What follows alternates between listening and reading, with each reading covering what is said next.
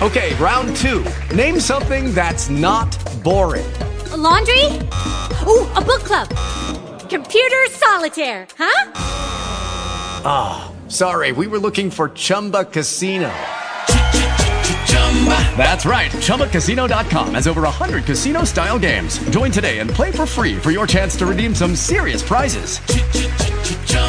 ChumbaCasino.com. No purchase necessary. Void where prohibited by law. 18 plus. Terms and conditions apply. See website for details. Talk shoes. Recorded live. Hello, this is Michael Adams, and it's Nothing But the Truth, one man's journey to find it. And it's November the 28th, 2015. We have a special guest today, David Weiss. We'll talk more about that. Before we get going, I would like to just read a couple of verses that out of the Bible. This is in the Gospel of Mark. It says here, and they come again, to Jerusalem, and as he was walking in the temple, there come to him the chief priests, the scribes, and the elders, and said unto him, By what authority doest thou these things? And who gave thee this authority to do these things? And Jesus answered and said unto them, I will also ask you one question, and answer me, and I will tell you by what authority I do these things.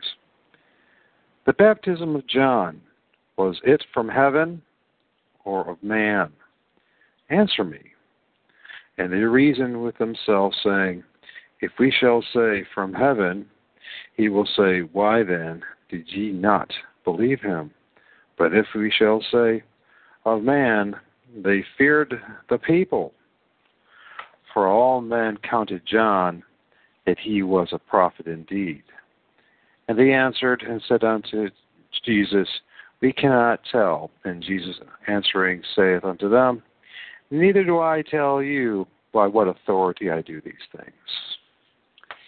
And I fell upon that this morning, and that was really quite profound with all the things that I've researched these years, and about the hypocrisy that's within the world, and that what we're dealing with heavily in this.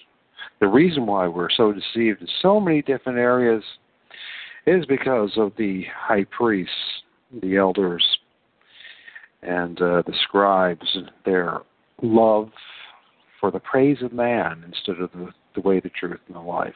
Now, saying that, I'd like to say thank you to you, David, for being part of the show today. David has a YouTube channel that you can find. Also, he has a website. We'll talk about that first. And a radio show. So with that, first of all, and Dave, how are you doing? I'm doing well. Thanks for having me, Mike. Cool. And would you tell folks a little bit about the work you've been doing on the internet? Wow. Well, let's start with that your the name of your YouTube channel, website, and radio show. Go from there. So my website is Deep Inside the Rabbit Hole. The YouTube channel is just the initials of that, DITRH. It's all linked on Deep Inside the Rabbit Hole. I run a bunch of Facebook pages exposing the Big Three, which is exclusively to 9/11 Sandy Hook and the Boston bombing hoaxes. Then I have a Facebook page called Deep Inside the Rabbit Hole, and another one called Ball Earth Skeptic, which I believe we'll be getting to in this conversation. All of them are found at Deep Inside the Rabbit Hole. Right. And then, what was the name again of your radio show that you're doing with? With Patricia. I also have a radio show with Patricia Steer on TalkNetwork.com, a great alternative site to get live streaming alternative news, all different kinds of stuff that you won't hear on the mainstream media. And our show is called Truth is Stranger Than Lies. It airs on Monday night, 9 p.m. Pacific, midnight Eastern. But all the shows are available in the archive for free for anyone that goes to TalkNetwork.com. Cool.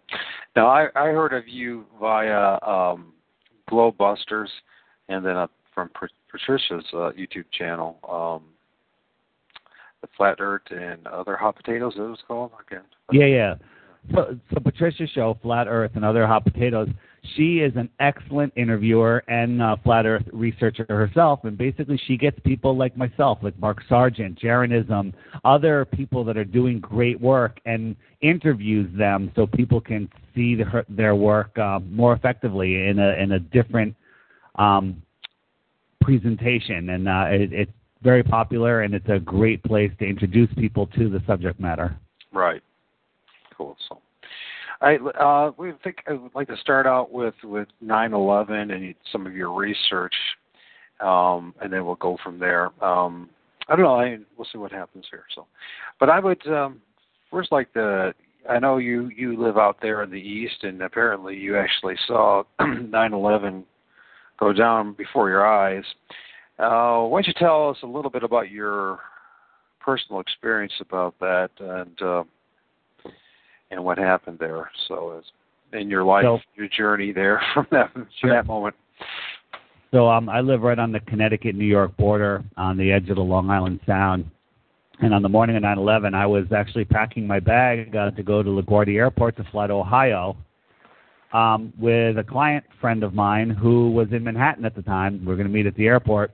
And all of a sudden I heard that the first tower was hit, so I'm watching it on CNN.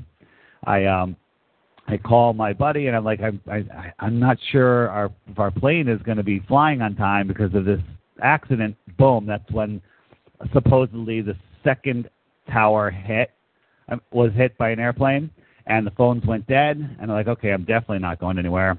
I decided to leave the house at that point and go down to the beach where I have an unobscured view of Manhattan and Lower Manhattan. It was an extremely clear day, and just with my naked eyes, I could see the entire New York skyline, which should be impossible, but we'll talk about that later. And I had a pair of high-powered binoculars and was watching through the binoculars when the first tower went poof. It disappeared. And what I saw was very representative of the videos of it happening that Dr. Judy Wood shows, and they're all over the internet. There's all different versions of them, but that's what I saw without. Could you hear it? Could you hear them going down? That's a good question. I don't recall hearing it. Okay. All right. Yeah, there was about 12 people around me, so there was people talking. There was news radios on. So immediately, 1010 Winds and News Radio 88 out of New York were telling us what happened. It would have been more interesting to see it without hearing it, without hearing people telling me what I'm seeing, because I know what I saw, and I saw these buildings basically turn into a big puffball and just be gone in less than 10 seconds. How many miles away were you? It's about 23 miles, give or take, from my point to the towers. So that's where you say, you shouldn't be able to see it. The 23. I understand that. So right. I'm a flatlander from the Great Lakes, so I know all about seeing Chicago from the other side of the Lake Michigan. Right. I mean, 23 miles, it should be 352 feet below the horizon. So, yeah, I should be able to see some of the skyline. But I could see underneath the Throgs Neck Bridge and the Whitestone Bridge, where their towers are only, I think, like 260 feet tall. And I could see underneath the deck of the bridge. So we can get into that later, because that's another polarizing subject. Well, if you have no reason to listen to my show, but there's not too many polarizing as my show. I really go for it. So, so you see these buildings turn to dust with your own naked eye. Were you able to see aircraft flying around at all? Nope. And I know it's 23,000 or 23 miles away, and I understand that the possibility you actually even see in a plane hit the buildings is improbable, but you're seeing anything flying around. I wouldn't have seen a plane because of the angle I was looking at. They supposedly hit from the other side, from the New Jersey side. but I don't believe planes actually hit the buildings. And what we saw on 9/11 was complete media fakery. When you asked me if I saw any aircraft, and I was looking through the binoculars, I do not recall if I saw some helicopters buzzing around. I know I saw helicopters buzzing around on television, but I don't recall if I saw any flying around the city with my own eyes. Military craft or anything like that? Nothing? Again, that my recollection isn't 100% clear on that. I know that after the event happened, I saw some fighter jets whizzing by here and there over the next few days at best, but I don't have specific memories, so I don't really want to say that I did or didn't. Okay. I just, these are all natural questions to ask, obviously. Yeah, sure.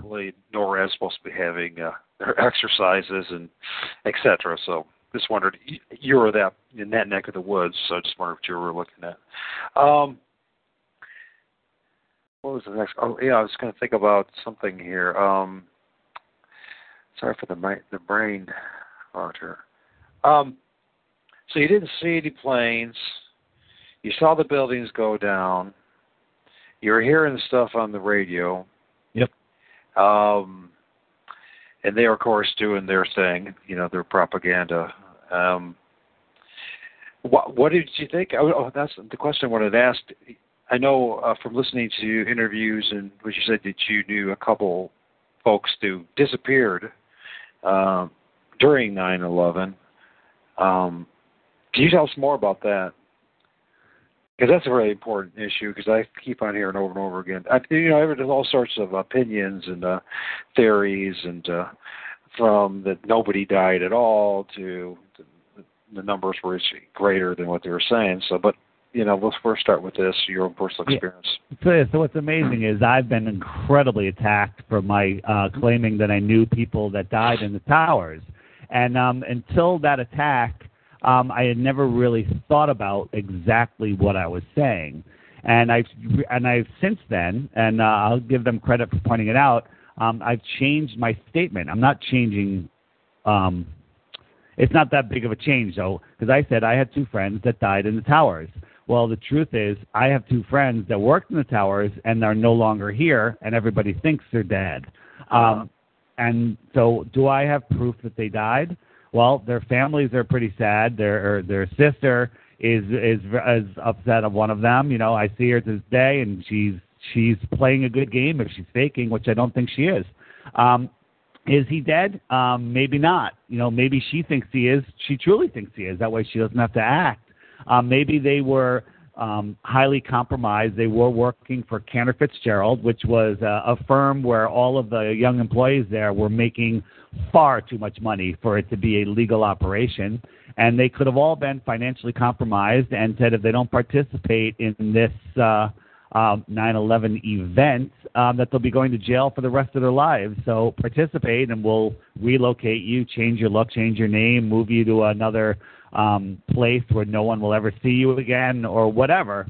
Some people speculate that it was a brain heist on 9/11 to take intelligent people to run the new world in the underground cities. I don't know if I necessarily believe that's what happened, but it's I never heard that one. That's a new one on me. Who's saying that? If you're gonna build underground cities, you've heard about the underground cities and the highway systems that they're building underground, correct? Sure. Yeah. Okay. So let's assume all of that is true, and they have massive underground living ability and survival for a small section of the planet, 100,000, a million, 10 million, whatever the number is. How will people react underground? Who's going to do the computer programming? Who's going to do the agriculture? Who's going to run the finances? Who's going to, handle all the stuff? You need some brain power. You can't just randomly bring people in there and say, okay, now who's going to run this? Who's going to run that? You have to bring some brain power. And perhaps there was some brain power that was hijacked on 9/11. Perhaps another scenario, these are all speculations but possibilities, is, how do people react after a cataclysm where most of the planet is wiped out? If they were underground, would they survive? So let's take this scenario. You get a whole bunch of these people, and you don't tell them what's going on. You evacuate them. You say, we're going to go to this underground bunker, and let's say there was one that, an entrance right below the towers. They all go into the bunker, and when they're down there, the only information they get from the surface is what they feed them. And maybe they fed them that there was a nuclear war and everyone's dead and there's no need to try to escape because it's uninhabitable up there, and they're living down there thinking that everyone on the surface is dead, and it's a total experiment to see how people would react in a doomsday scenario like that. Well, certainly it's plausible, and it's not beyond the wicked men of this world, the rulers of evil, to do it. So, and to play games with us, them that way. Certainly, we've seen it before in other avenues. So their own little, was it Truman story? The Truman Show.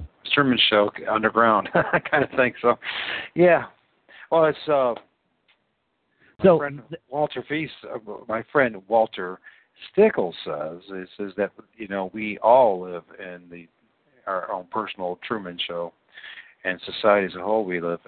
It's between our ears, right, and all the crap that's been fed us. So, well, go on. What were you going to say?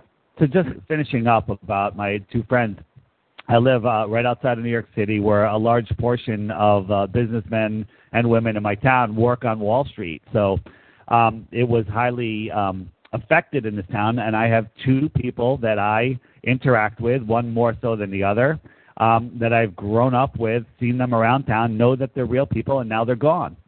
Right. I believe that they're dead, if I had to pick, but I could go the other way based on new evidence, but I think that nobody was supposed to die in 9/11, but some shit went wrong, and some things happened by mistake.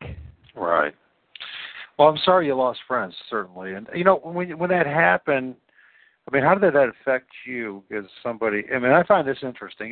We hear all the other stuff, but I find it fascinating whenever I run across somebody who has witnessed what happened on 9/11 firsthand, and then had folks who were lost.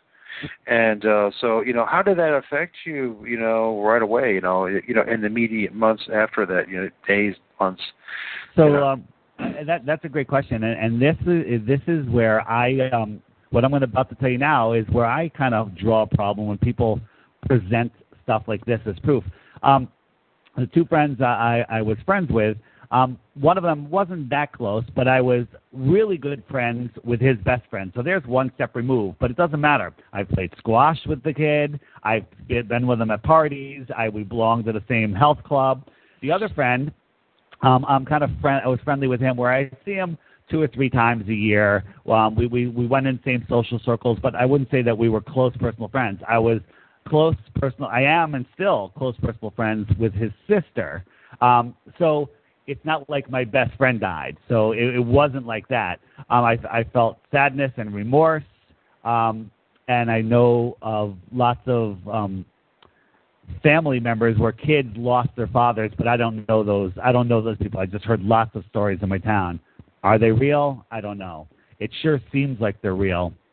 The only two that I can speak of are my two friends that are no longer around, and they're gone. So where they are, I don't know. Were they real? Absolutely. And wait, the last thing is their memorial pages on that are online are really weird looking. The pictures that they put up there don't even look like real people. And if I didn't know them, I would say these are fabricated pictures. Like one of them, the head looks like way too big for the body, and it's like a blurry picture. I'm like, why don't they put up a better picture? But I know these people. Yeah, think about it. Because there's so much deception out there, we have a tendency to get, I think, way too cynical and believe, that everything's a hoax and everything's a lie and everybody's lying, and how easy it is. We study, things like NASA and et cetera, and you see how easy it is. You don't even need to study NASA. Just look at how World War I and World War II is created, and how this, we're in the beginning stages of World War III since with being ignited with 9/11, how groups of people easily go into the denial and will not tell you the whole truth.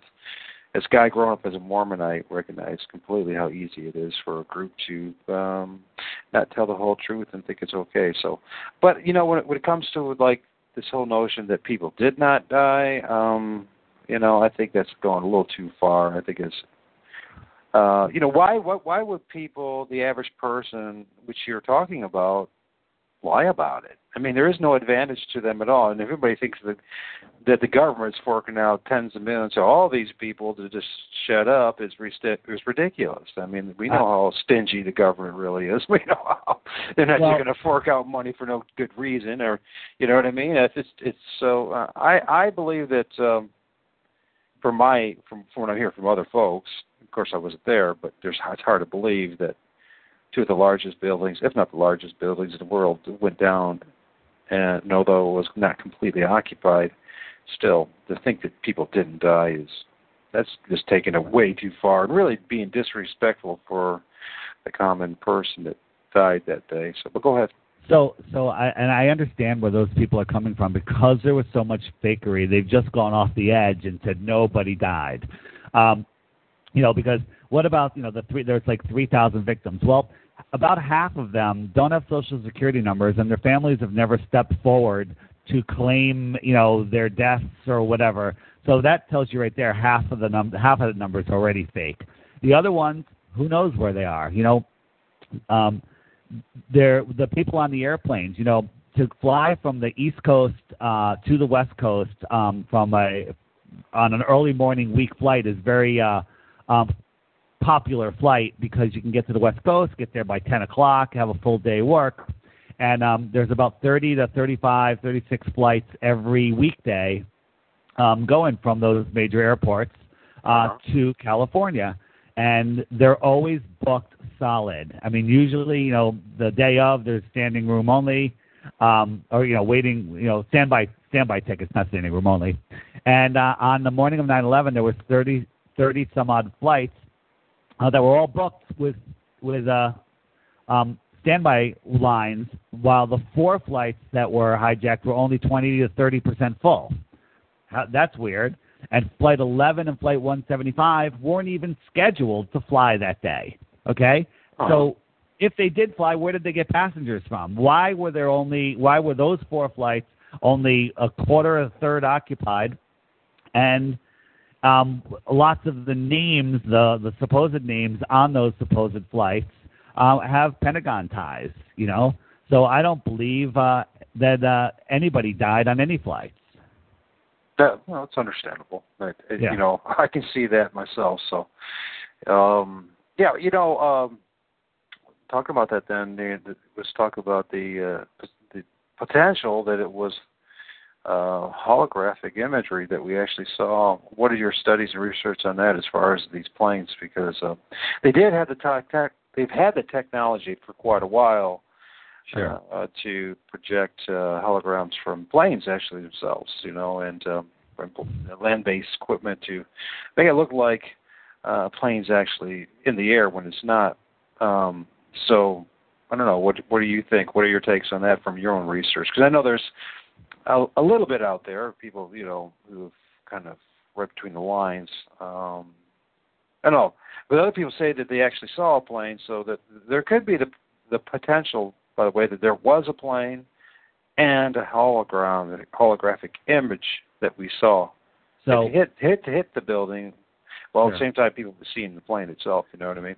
So there's different techniques that they use for different viewing audiences. On television, everybody saw what was called composite imaging, or where fake aircraft were inserted into live video. The famous shot that everyone saw, I think it was broadcast on all the networks, was the Chopper 5 footage, where they said they were coming upon the scene, but really they were 5 miles away zooming in on the scene.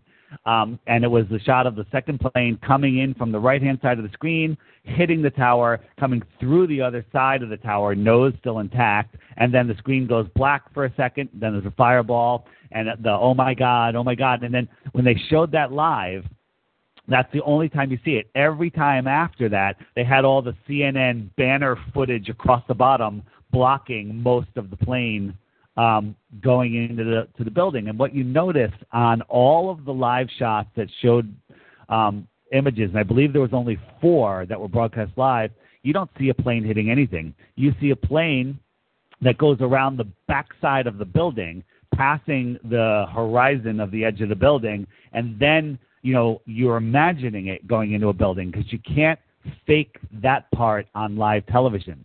The guy on the Chopper 5 helicopter, I believe his name is Cy Symington, don't quote me on that, it's something like that.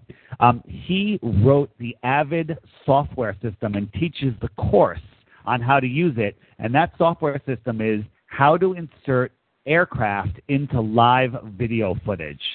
I mean, what are the odds of that? Yeah, well, okay.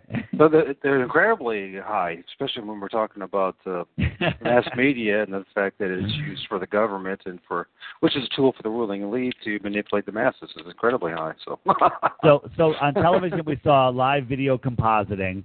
On the ground, there wasn't that many people around the building because that was, I used to say, what about the thousands, the millions of people that saw the airplane hit from the ground? And what happens is people were listening to to radio, watching and listening to television, and they're telling them without a second to spare what happened. Oh, my God, another plane just hit the tower. If you listen to it all. And so the people that I've talked to, numerous people, and the people that were in the vicinity said, I saw the airplane hit, so you're full of crap. And I said, okay, where were you? What did you do? And and if they're honest, they say, well, I was looking at the tower. I heard an airplane. I turned my head. I looked back, and I saw an explosion. I'm like, oh, so you heard an airplane, and then you saw an explosion, and then somebody on the media told you an airplane hit the building. And, of course, you would think, I saw it hit. But you didn't see it hit. You were told it was hit. Every clue tells you that that's what happened because in this world that we live in, you have to put an explanation on every single thing that happens. Like if something falls off the counter, you're like, okay, it was near the edge, a wind gust hit it, there was a vibration, a mouse ran by, my cat knocked it over. You have to put an explanation on it or you become disoriented. So on 9/11, this stuff that we've never witnessed before happened, and immediately they give us the explanation. You need that to sort out your reality, and there's really no other explanation that you can put on it. So people didn't see it. Now, there are some people that were across the river in New Jersey that said they saw the plane track in, and they saw it go, and they saw it hit the building.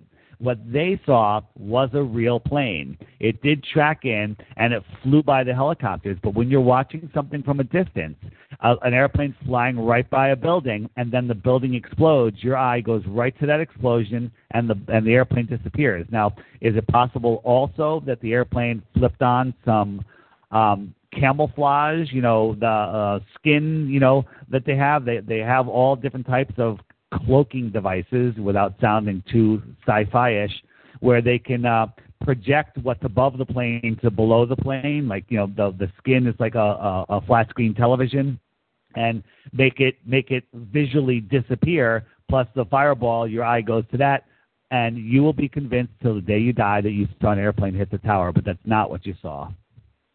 Yeah. That's part of the problem, isn't it? Is their ability to, through their magic with a K, manipulate imagery, and they've been doing this for a long time. So, so supposedly the planes hit the building, but the thing is, it all turned to dust. Now, the question I have for you is from your research, they hear all sorts of things like it was thermal nuclear devices, et cetera, et cetera. I mean, and I know this is a loaded question and probably an unfair question, but from your best guess, what do you think caused those two towers to turn to dust? That is a very loaded question, and it's not just one thing. Let me just get back, just touch up another 30 seconds on the airplanes. The bunkers are saying, an airplane flying at that speed, acts completely different and can penetrate steel beams, which is false.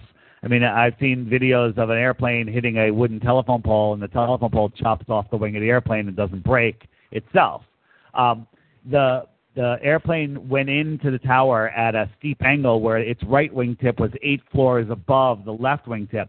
So forgetting all of the structural steel on the outside of that building, think about the reinforced cement slabs that it had to go through. It should have sliced that plane up like Swiss cheese, and 90% of it should have fallen off outside of the building, but not a single piece did. It just went in like a red-hot knife through soft butter. And that's just fake video compositing. So then we're told that the fires were so hot that the buildings fell, mostly due to structural failure, which was this guy the random guy on the street, the Harley shirt guy, immediately said it was on the highest rated television moment ever. Do you know who the Harley shirt guy is? I thanks to you, I do. yeah. So for those of you that don't know what it is, literally the highest rated television moment in the world was the moments after the second building fell on 9/11. Everyone on the entire planet is watching it.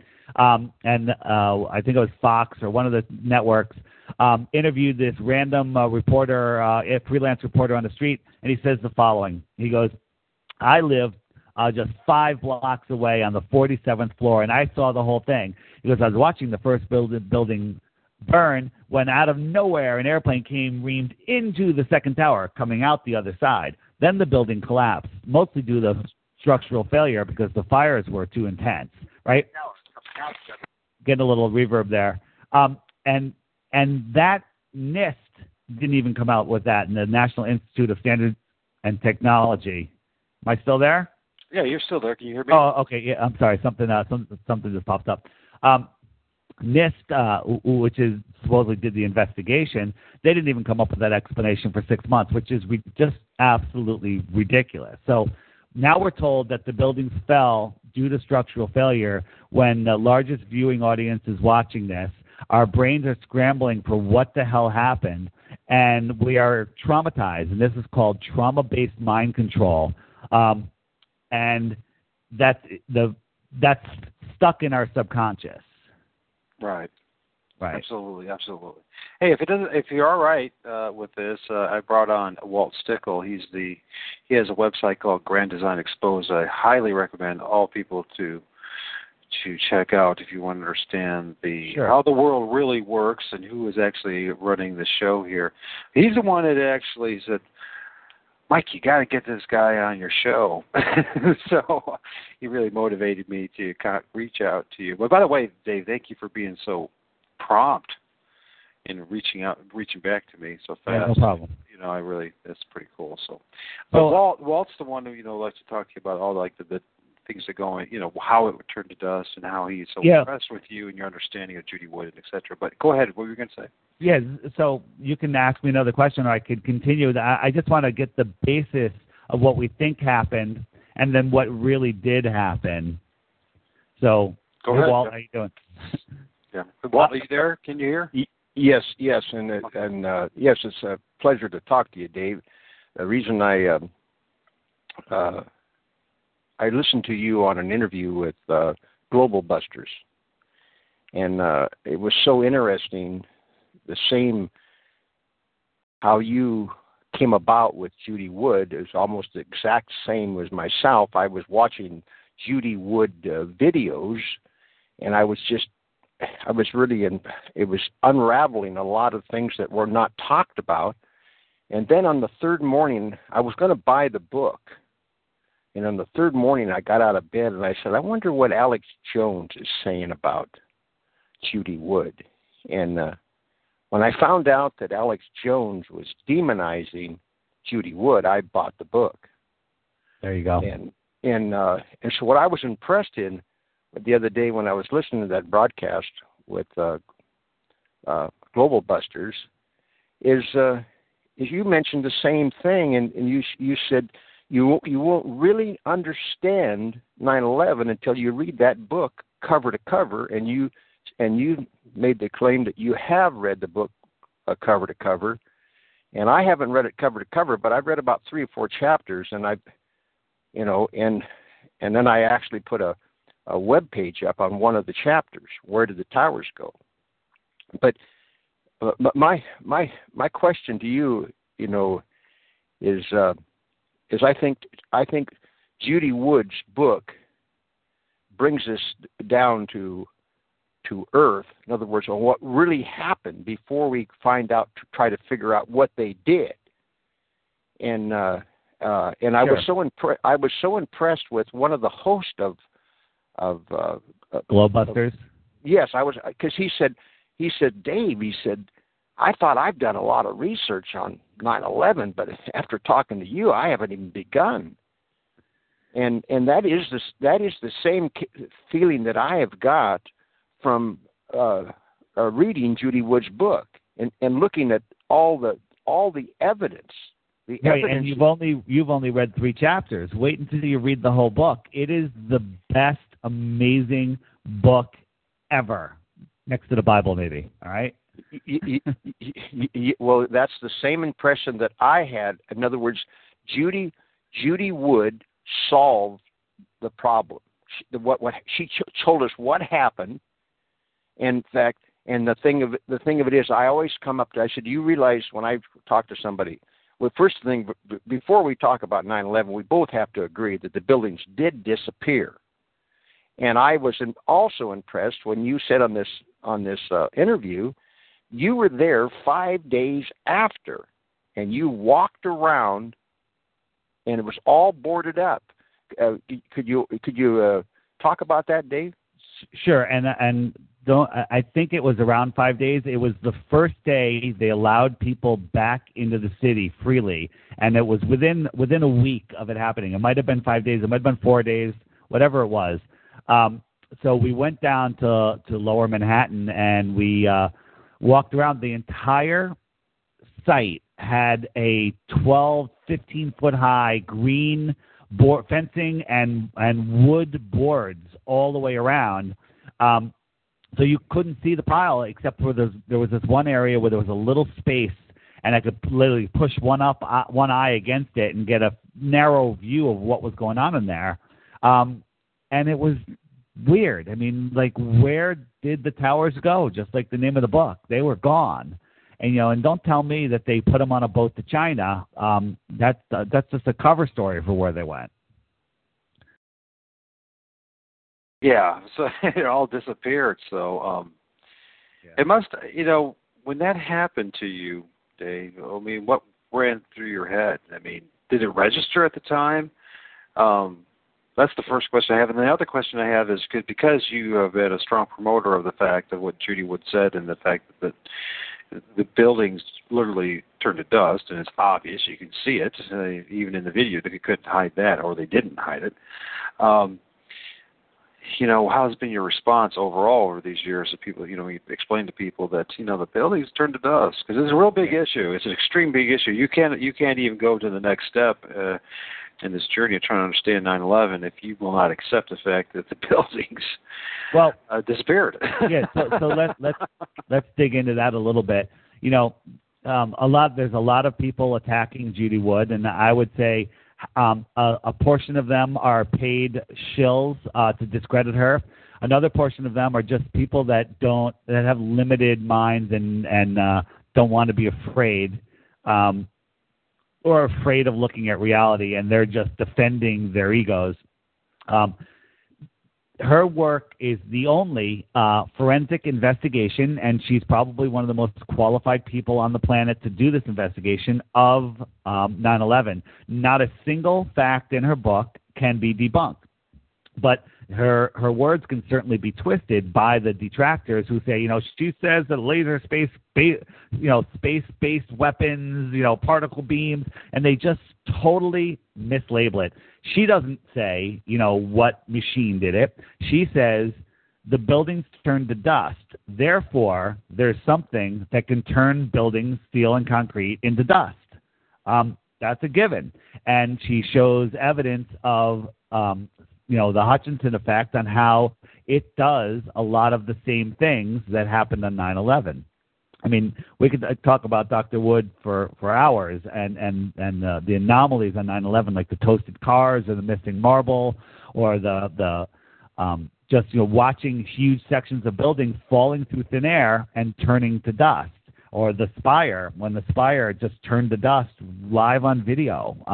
If you haven't seen that, you have no idea what I'm talking about. I've compiled all those videos on Deep Inside the Rabbit Hole. Just go to the 9/11 Directed Energy page. Take your time and watch all of those videos. There's some speeches by Dr. Woods, who, after me watching 4 or 5 of her speeches, I thought I was an expert on her for a year or so until I read her book. And then once you read the book, you really know what you're talking about. Well, it's fascinating, too, as you look at the videos, and it's kind of a perverse way of saying that, fascinating, but it's bizarre. You see the firemen and the rescue workers and of all things, Secret Service agents, all covered in dust, paper all over the place, and no big chunks of concrete on the street anywhere. It's just dust and more dust, and no concrete anywhere. Think about, have you ever been? Also, people that haven't been to the World Trade Towers or in the World Trade Towers really have no idea the massive size of these buildings. Like, I've seen them for years, but every time I go there and I look up, it's just awe-inspiring. It gives you such a feeling. But every 110 floors is filled with offices. On every floor, everyone has filing cabinets everywhere, metal filing cabinets everywhere. So you would think in a pancake collapse, like NIST told us, that we would find tens of thousands of pancaked filing cabinets, and when in fact there was only one filing cabinet found, and if it didn't have red and blue file folders inside of it, nobody would even known that it was a filing cabinet, because it looks like it's melted, because that's the only explanation that we have, melted from heat. It was in a twisted ball of swirled metal, but there was paper mixed in there. So obviously it wasn't heat that did that. We don't have an explanation for what did that other than the Hutchinson effect, which does do that without heat. The Hutchinson effect, is that like the use of, if I understand it correctly, I watched a few of the videos of the guy in Canada, I don't know, but is it the use of electromagnetic forces type of thing? Radio waves, microwaves, radio waves, a combination of these waves. And as soon as he started getting amazing effects, I believe he was raided and his work was taken away and partially classified. I'm not sure how he continued doing work after that, but it's the same thing with Tesla. He was, all of his stuff was taken and stolen from him. Right. Now, what's your take on why, outside of initiating this, what do they call that? Not the New World Order, but what was the paper that they did prior? The Project for a New American Century. Thank you. Outside of that, I mean, why did they do what they did? Outside of they needed a new Pearl Harbor to motivate the America and the world to get on board with their, what I consider to be a global inquisition. But what's your take on it? Why did they do this? So, this is the hard part. This is the hard part for people to get their minds around, because we are taught we live in a material world, a godless material world, and that we're just here for one round, and that's the way it is, and you need to make money and get things.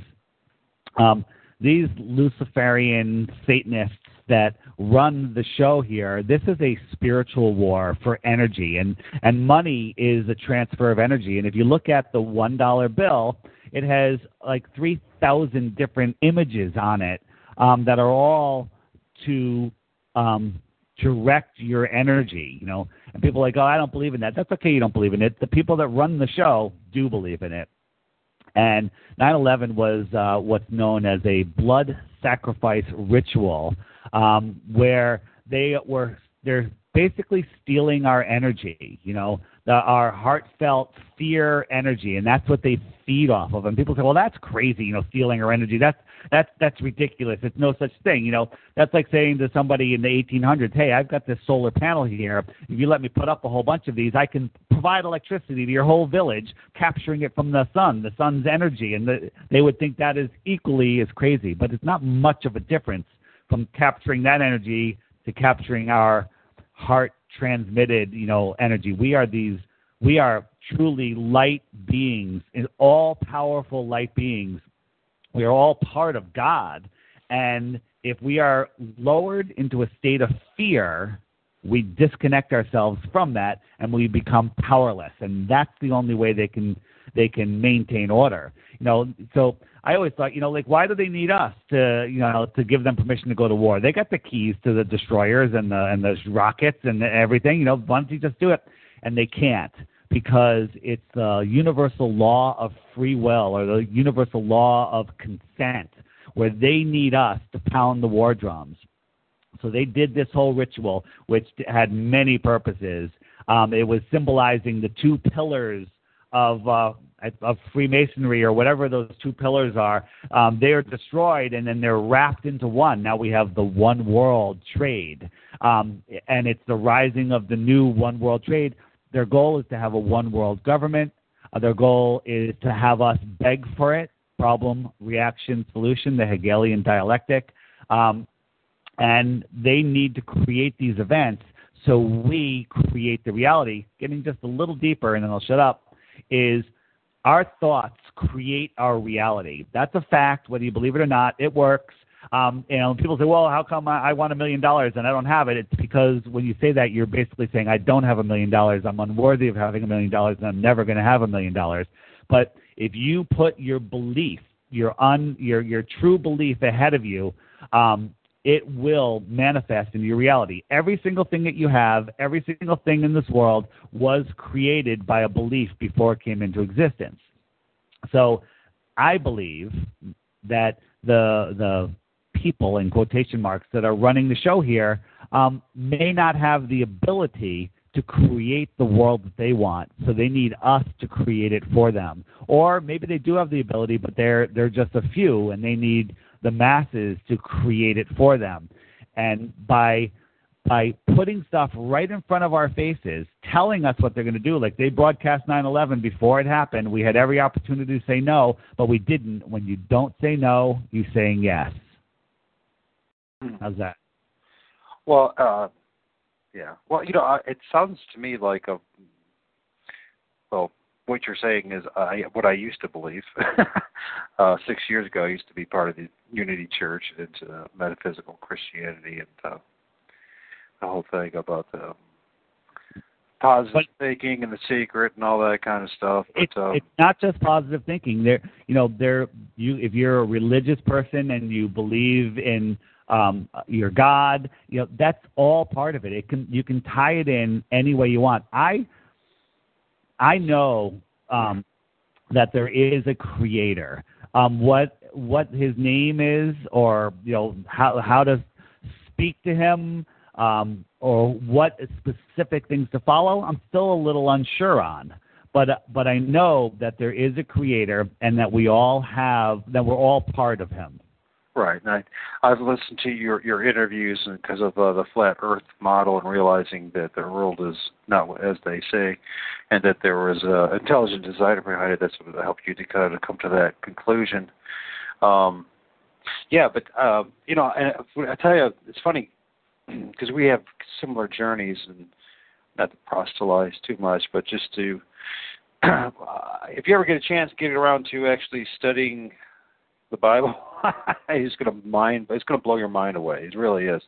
I am not telling anybody to join any religion, because it will be a disaster. It is a trap, whether it's Catholicism or if it's, these so-called Protestant churches, etc. Don't join the group at all. This is how Satan which I've come to realize is actually a real being and not a thought or an idea or attitude or whatever. It really is. He really does exist. This is the reason why they worship him, because he's the prince of this world. He's the one that tempted our Lord and Savior Jesus Christ with, what did he tempt him with? All the kingdoms of the world. Of course, you've learned about this and heard about this through the Flat Earth movement, I'm sure. But yeah, it is something even greater than that. It's almost like it's God's design. That God is allowing all this to happen. He's allowing evil men to rule evil men. And this is all part of their design. You say they're the ones who are doing this. They're the ones who are in control. Have you figured out who they are yet, besides the generic term, the Illuminati, which is that's just pretty much what it is? And from my research, Illuminati is simply the ruling elite of what turns out to be the Roman Empire. So. Well, it certainly isn't a single person that's in our government. You know, our government are just controlled puppets lower down on the pyramid of power. Close to the top, I would put the Rockefeller family and the Rothschilds. But the Rockefellers were responsible for 9/11, and along with the other powerful families around the world that they work with behind the scenes. You know, they control everything. This is another hard one to put your mind around. The World Trade Towers were planned for 9/11 before they were built. Do you know that they broke ground on 9/11 for the building of the towers? And I believe the same for the Pentagon on 9/11. And I heard that, and also almost 33 years to the date. So yeah. There you go. Yeah. That it was a satanic Luciferian blood ritual that was designed prior to. So it makes you think too. One of the things that makes me think is the materials themselves, because they had this design already in place, and clearly the buildings were meant to fall when they were built. How did they actually build them? You know, what materials? Even that question, because you and I, we're not, material experts. We are not the ones that examine the material. Exactly what were they exactly built on?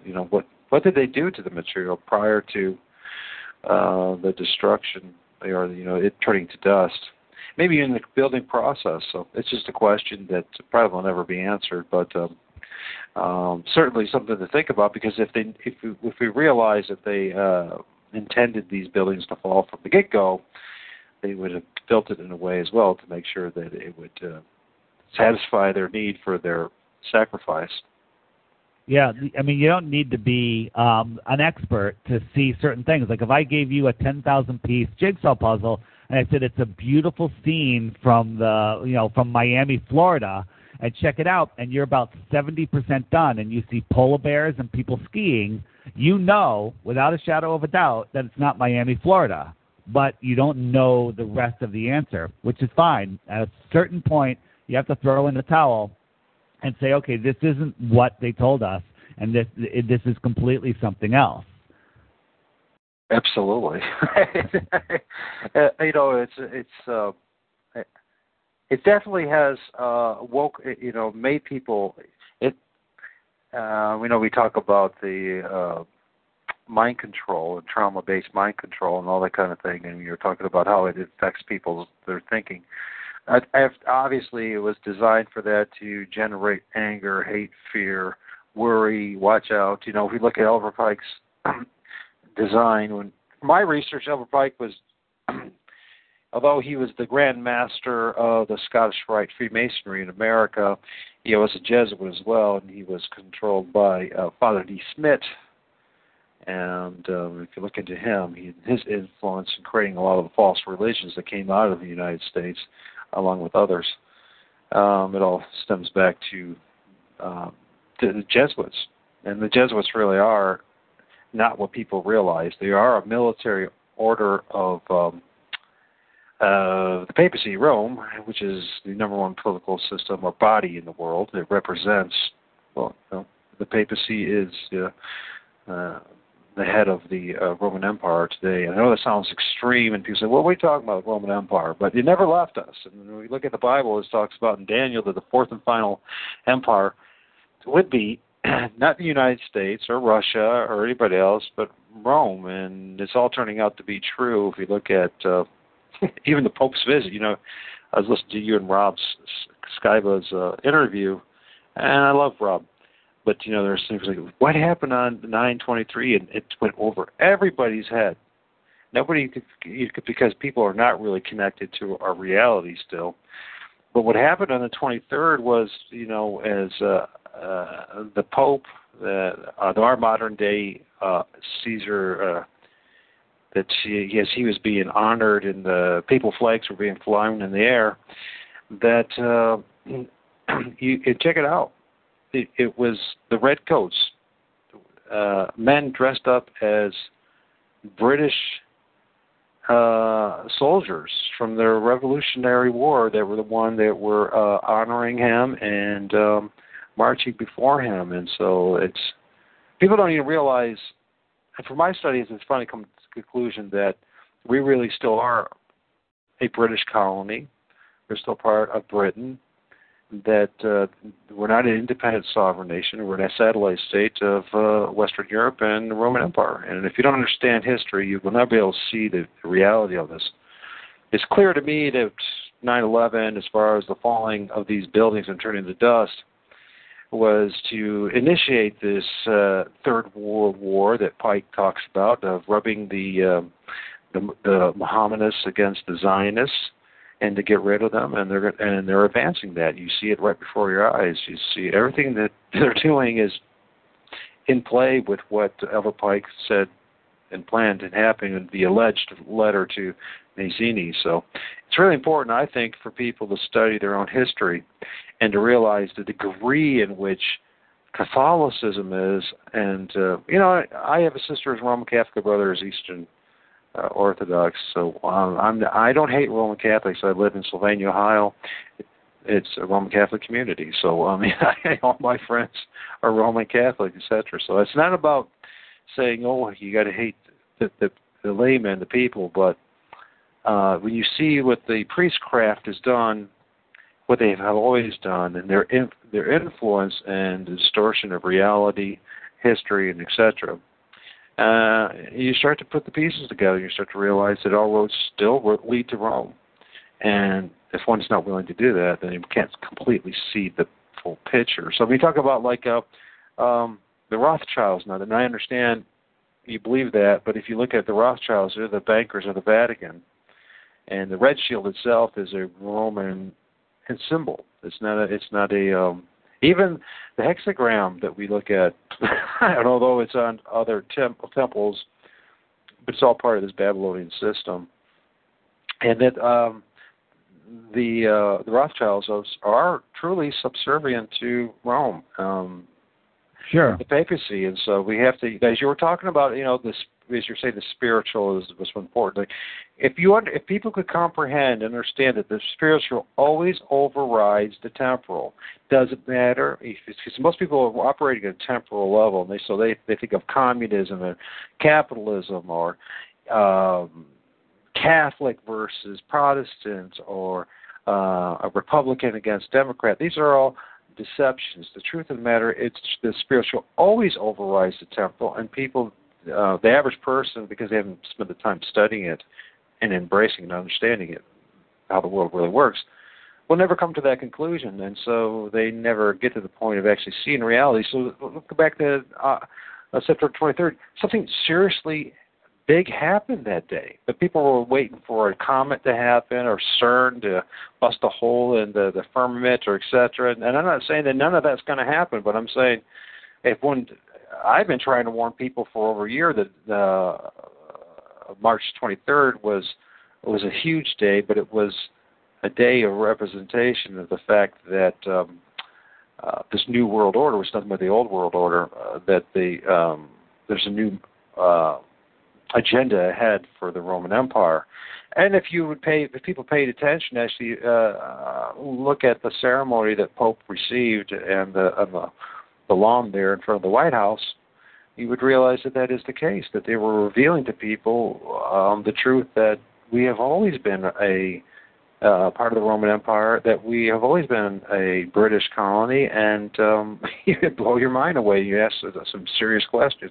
Fascinating how no one saw that. No one even wanted to see that or could believe it, because most people believe that the papacy and the Pope represents Christianity, when in reality, if one does their homework, will realize that he does not. He represents this global religion called Luciferianism/Satanism. And even the Bible reveals that too. That's the reason why they don't want you to read the Bible, because the Bible reveals flat out that the city on 7 hills, ornate in scarlet and purple and precious gems and gold and etc., receives its power from the dragon, and Satan itself. And that's their goal is to create this the kingdom of God on earth, but their God is literally Satan. It's Lucifer, and it's not just speculation. It's not just a hunch or assumption. So why did they go about it? My take on the whole thing with 9/11 was literally that, to initiate Albert Pike's Third World War, and that's what we're witnessing. And it's very important to understand that, because Christianity is not Catholicism. Christianity, we follow the teachings of Jesus Christ, and he says, "Thou shalt not kill. Love thy neighbor as thyself. Love thy enemy." If you see all these acts of murder and genocide and killing, well, you can understand right away that these are not Christians who are doing that. They might call themselves Christians. That doesn't mean it's the truth, because they're not following the way, the truth, and the life. So the powers that be, like George Bush didn't kill anybody during the Iraq War. He just told other people to do it, and they were, as Mark Passio calls them, order followers, and they just follow orders. So, his hands are essentially clean. I don't know how karmically that works, but, people, it's whatever your actions do. If you do an immoral action, that's on you. I don't believe, these people, again in quotation marks, they understand karmic law.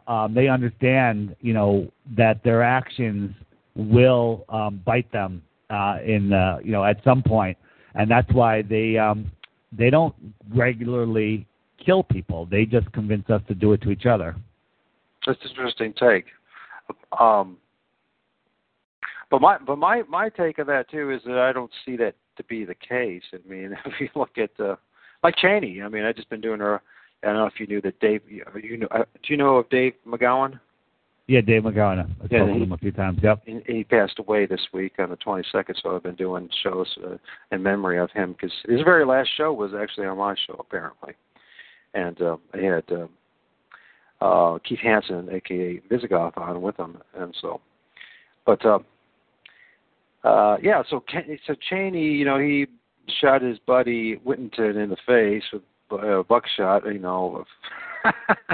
and you just, as you study these gentlemen, part of gaining their power is death, and they kill themselves, and they have other people kill for them.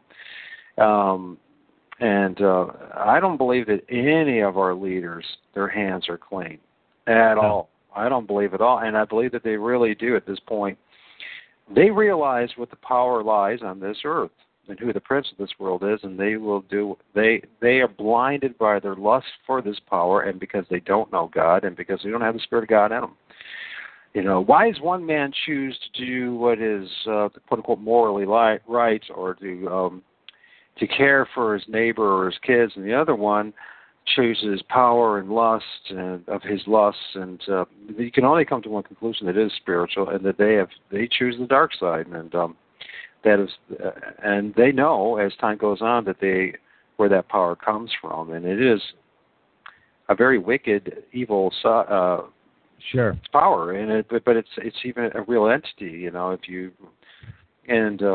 as time goes on and you research it, you put the pieces together, it becomes obvious. And it's not even a religious thing. They try to label it as a religious thing. Oh, you're Christian, which I don't even like that title. I think that that's a derogative term in a lot of senses, especially because of all the behavior of 2,000 years of people who claim to be Christian and what they've done. But even like the the Crusades, they call it Christian, but in reality they're not Christian. It was Catholicism. It was the Roman Catholic Church that was, and the blind obedience of the nobility and the ruling elite, because they knew where they got their power. So when we talk about the mark of the beast and all that, has been with us all along, and everybody's under it unless they follow the way, the truth, and the life. I know it's a hard statement to say, but that's my observations, and that's what I've seen in my own life. Now, how do you prove what I say? Well, the first thing you do is you really fall on your face.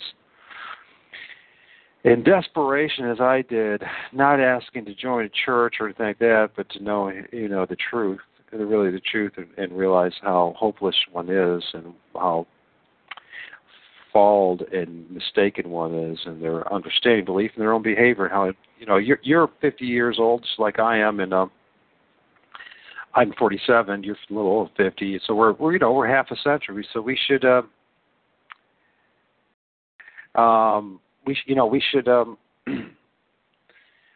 a little bit of experience, enough experience to see the behavior of ourselves in the world, to see that although there's good, there's an awful lot of bad, and the bad really, as you said, it trickles.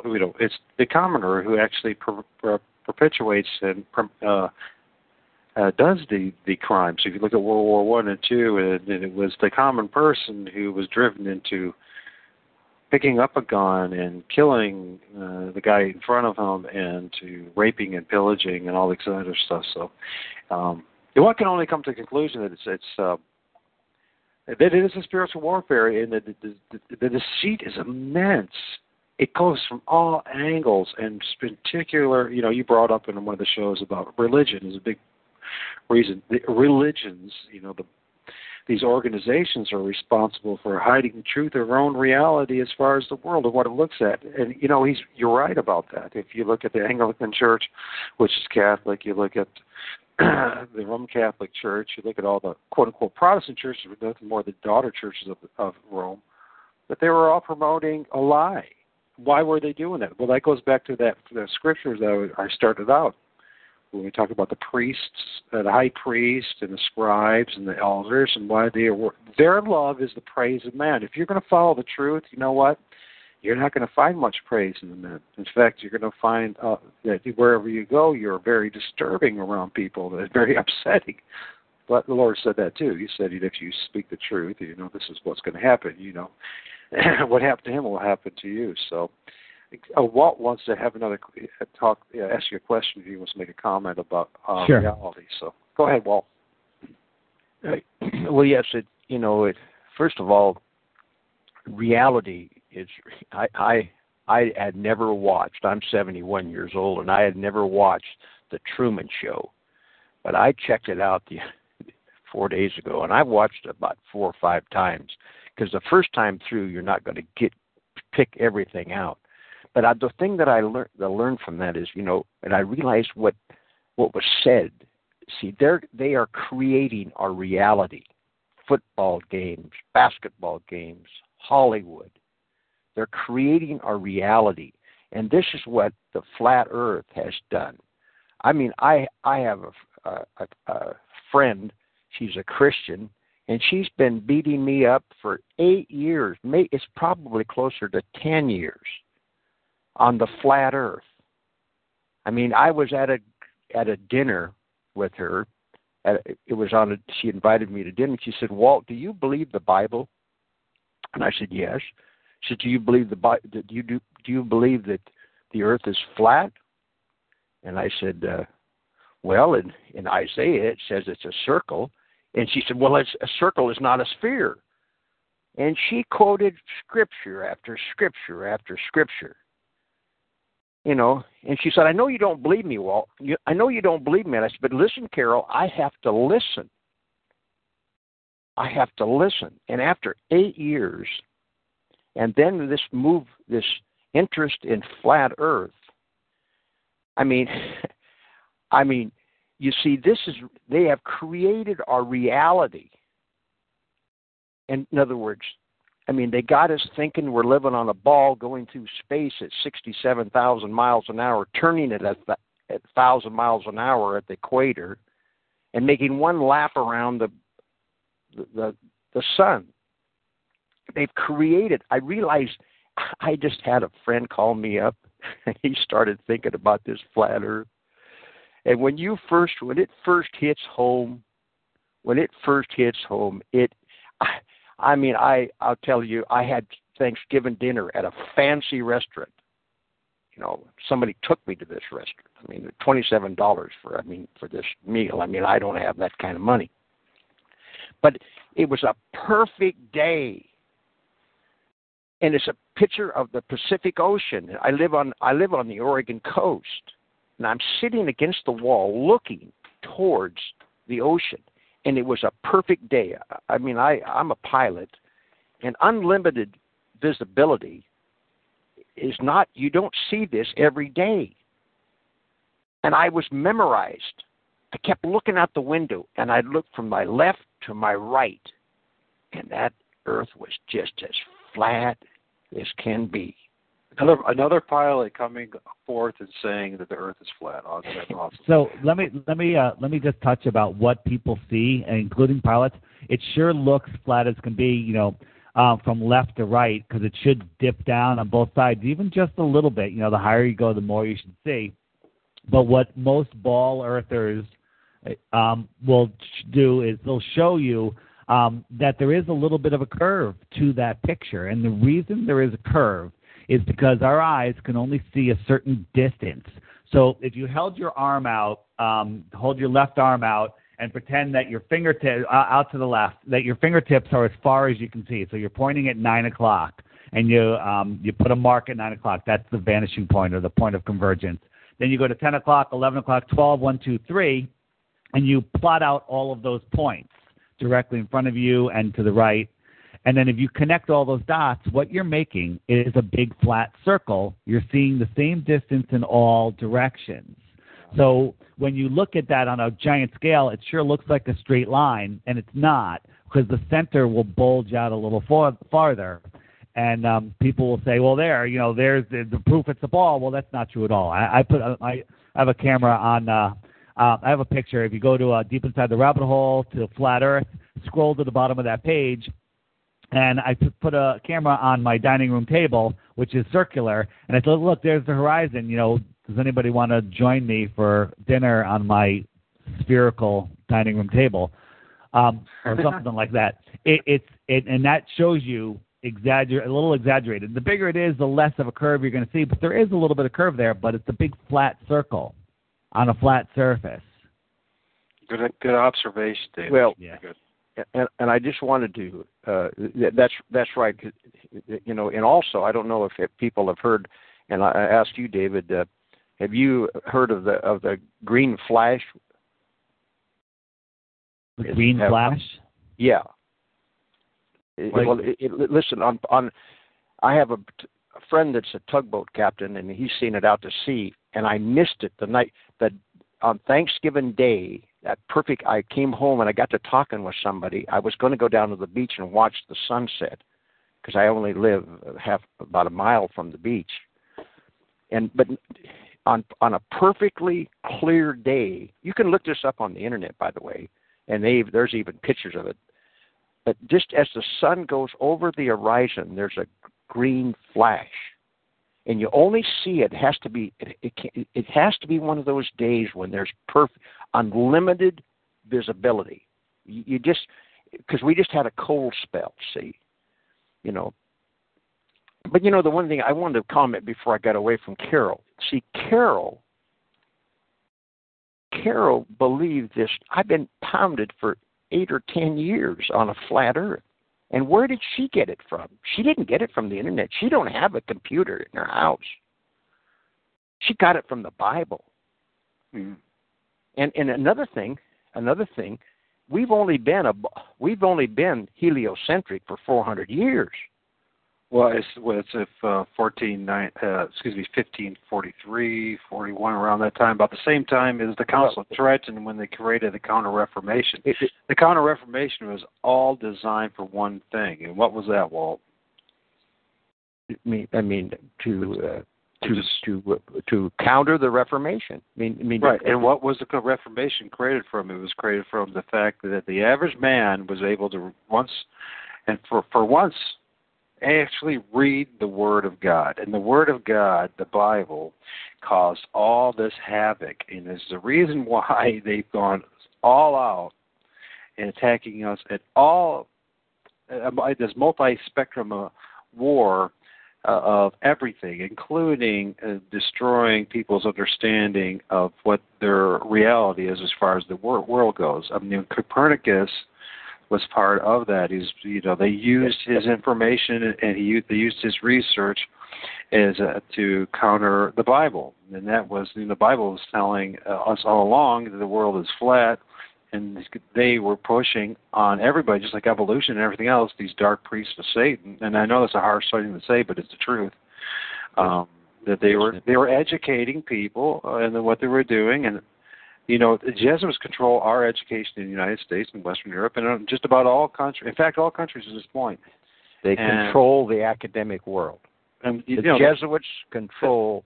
The top Freemason is the Black Pope, and we know this to be the case. Right. But what I wanted to see, it was Galileo that kicked it off. Sure. Kicked it off. In other words, and Isaac Newton, he helped, and then it was Einstein that. But that was you got to think about those things, because those guys were in the inner circle, if you will, the educated, the elite, and the universities at the time, and we're not really affecting the commoner. It was the commoner, you and I and Dave, the commoners, who threat the system by bucking it. And what gave them the courage to do that? Well, it was the Bible. They started reading. They said, "Oh my gosh." What they're teaching us is complete opposite to what they're telling us in the Bible. You guys, a lot of people that are coming from the religion side of this, saying, it's in the Bible, and then there's other pieces of evidence that support the Bible. I have been pretty much an atheist my entire life until recently, and the Flat Earth has helped me discover that there is a creator.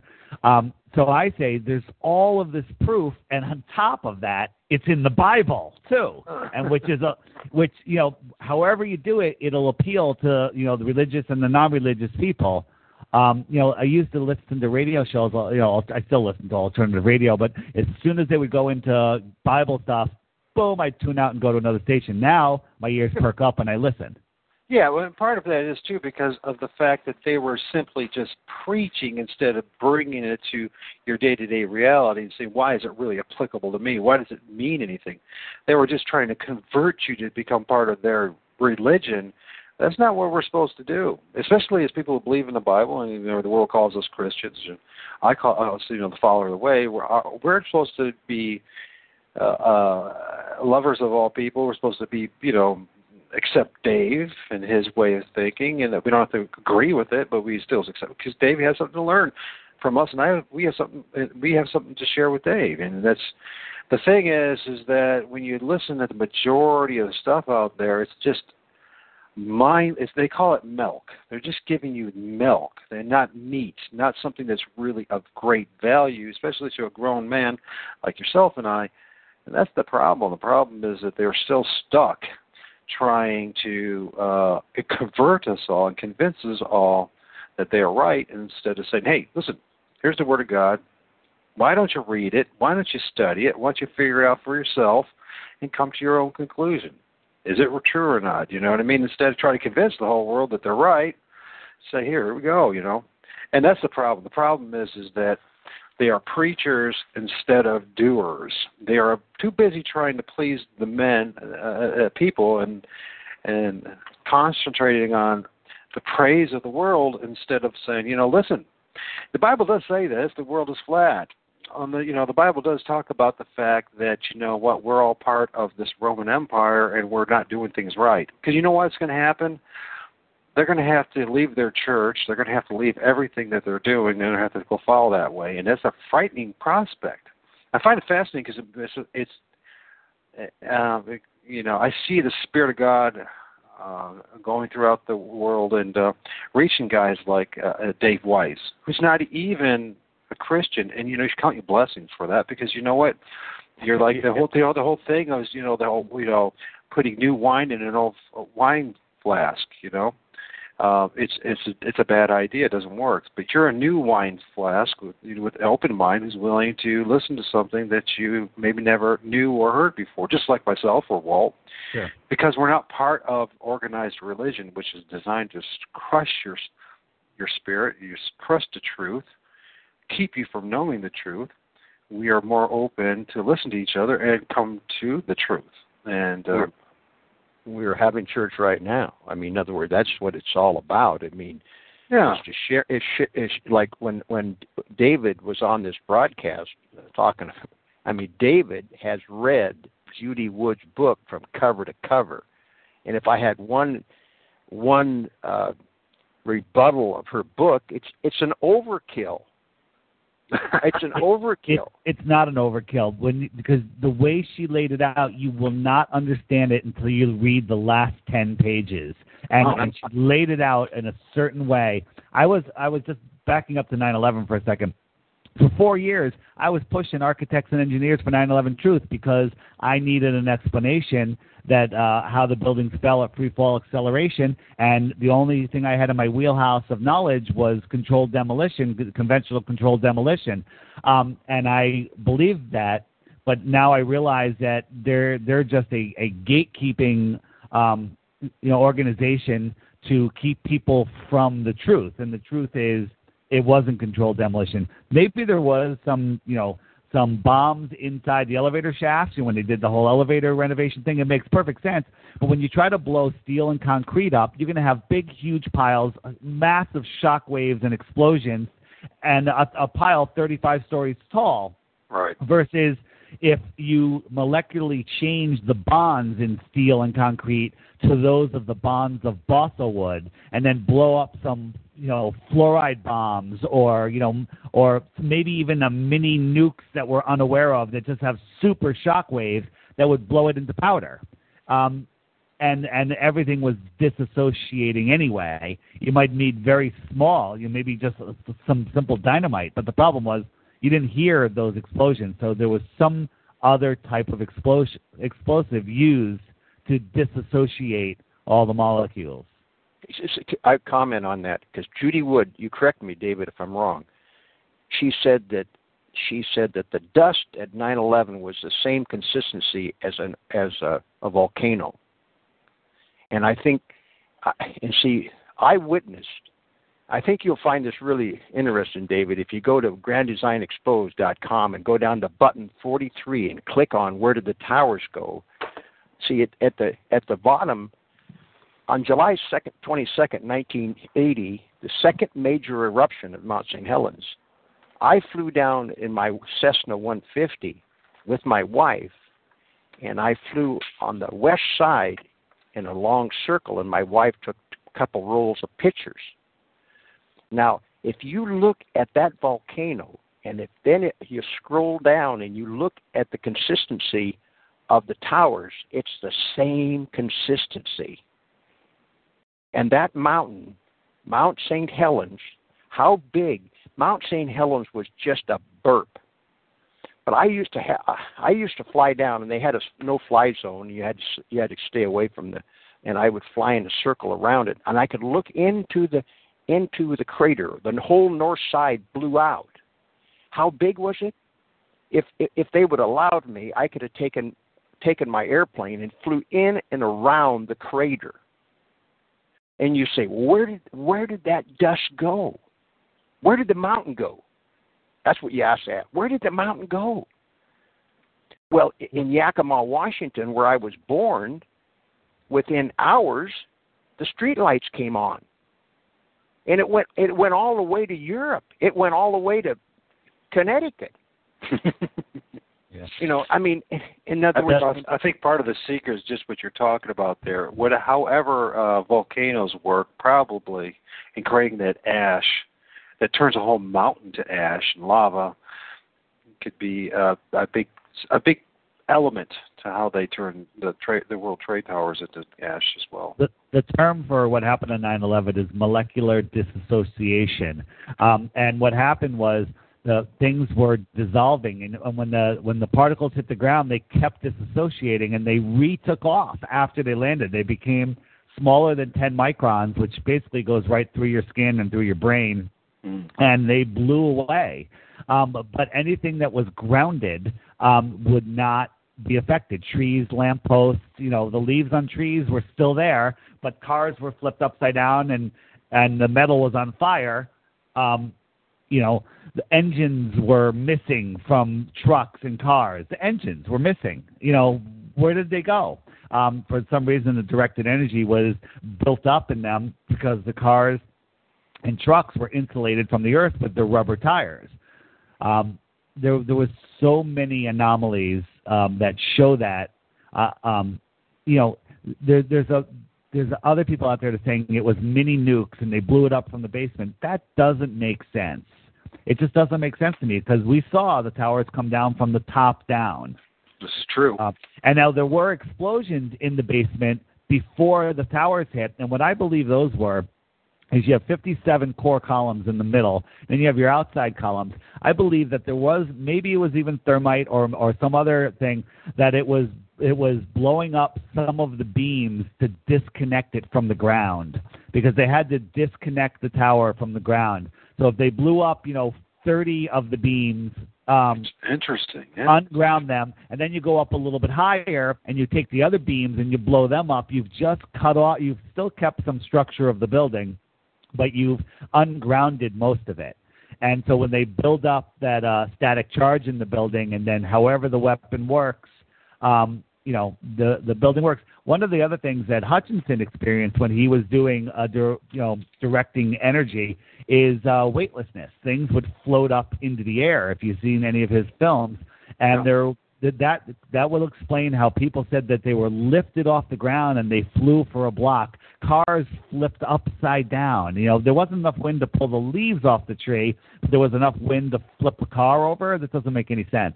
And if you look at the people that were hanging outside the windows, it's really weird. They were ripping off their clothes. It looks like they were being microwaved. But taking that aside, if you watch, there's a couple videos where a guy is climbing out the window, and he's outside the window, and he's barely holding on, and it looks like he's floating.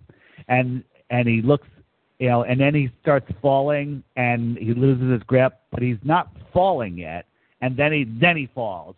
And maybe going through his mind was like, okay, maybe I can float down since I'm floating here rather than being microwaved in there. Interesting. So that could be a kind of a motive for why so many people jumped, you're saying? Well, now there's also some fakery going on there. There is some fakery. Like the guy that does the Freemason pose, do you think that was a real person or was that a dummy? There were definitely some fake images there. The whole, I'm not sure if you guys are familiar with the artist group that was in there for months beforehand, where they built a little deck and they were throwing dummies off the building. Maybe they were doing that as let's see how we're going to film this, how it's going to look. People take that like, oh, so they were there, during it throwing bodies out. Throwing dummies out, that doesn't make any sense because the people throwing the dummies out will die. That's right. Also, so who would want to be up there, right? But what was the purpose of that whole artist thing? I believe it was trial runs of how it's going to look and what they're going to do. But I believe that people did get caught up there and were jumping out the window. Now, here's the thing. Any firefighter will tell you, nobody jumps out of a window to their death unless they're on fire really bad, okay? But all of these people that they showed had their clothes were clean. They were fully dressed. They weren't burnt. And the fires were so hot, but meanwhile, there's a picture of a woman with long red hair standing right in the hole where the plane was, leaning out, looking down, waving a white flag or whatever she had in her hand. The fires weren't that hot. They were burned out quickly, but you don't jump to your death unless you're on fire. And the other thing is, if you go to a stove, let's say the stove is hot and you don't realize it's hot, and you put your hand on there, okay, and you yank your hand away immediately without thinking, you yank your hand away, and let's say you yank it really hard and you whack your grandmother in the face, okay, because she's standing right next to you looking over whatever you're cooking, and you burn your hand and you yank it back and you elbow her in the face or hit her with your hand. Pure accident. It was out of your control, and it was a immediate reaction. So people are near the windows, and let's say all of a sudden they crank up this microwave, or, you know, for lack of a better word, this directed energy. A microwave is a directed energy. You're going to jump out the window without even realizing you jumped out the window. So that's how people, you know, could end up out there. And then also the measurements of how far they landed from the building. You know, you would have to have a 100-yard runway with an Olympic runner and a clear shot to jump, you know, and get out that far, versus these people that are just falling out the window. They're landing, you know, 30, 40 yards away or whatever the distance was. It was impossible for someone that's just falling out a window. Well, you know, it's great. It's a great opportunity for the ruling elites and the military industrial complex to practice many different types of new weaponry. So yeah, you know, what were they doing? You know. Jumping back again, I was talking about the blood sacrifice and the money and the money's role in 9/11. There's a video on my website that everybody has to watch. It's about 15 minutes long. It's by Betsy Lee McGee, and she shows that all of our money, $5, $10, $20, $50, $100 bills, were changed just slightly before in the couple of years running into 9/11. The only bill that wasn't changed was the Luciferian, you know, $1 bill, because that's the one that's everyone's God. Everyone, you know, God is the dollar, and you know, in this material world that we live in. And they changed it to line up to show you exactly what's going to happen on 9/11. So it's on Deep Inside the Rabbit Hole. It's on Mind Control. Just scroll down and you'll see it says Rockefellers and the Money or something like that. Watch it.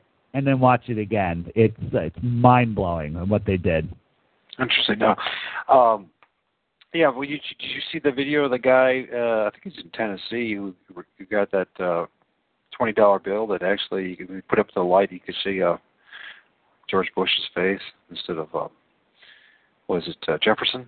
I haven't seen that one. That's interesting. Can you send me that? Yeah, I'll look it up and send it to you.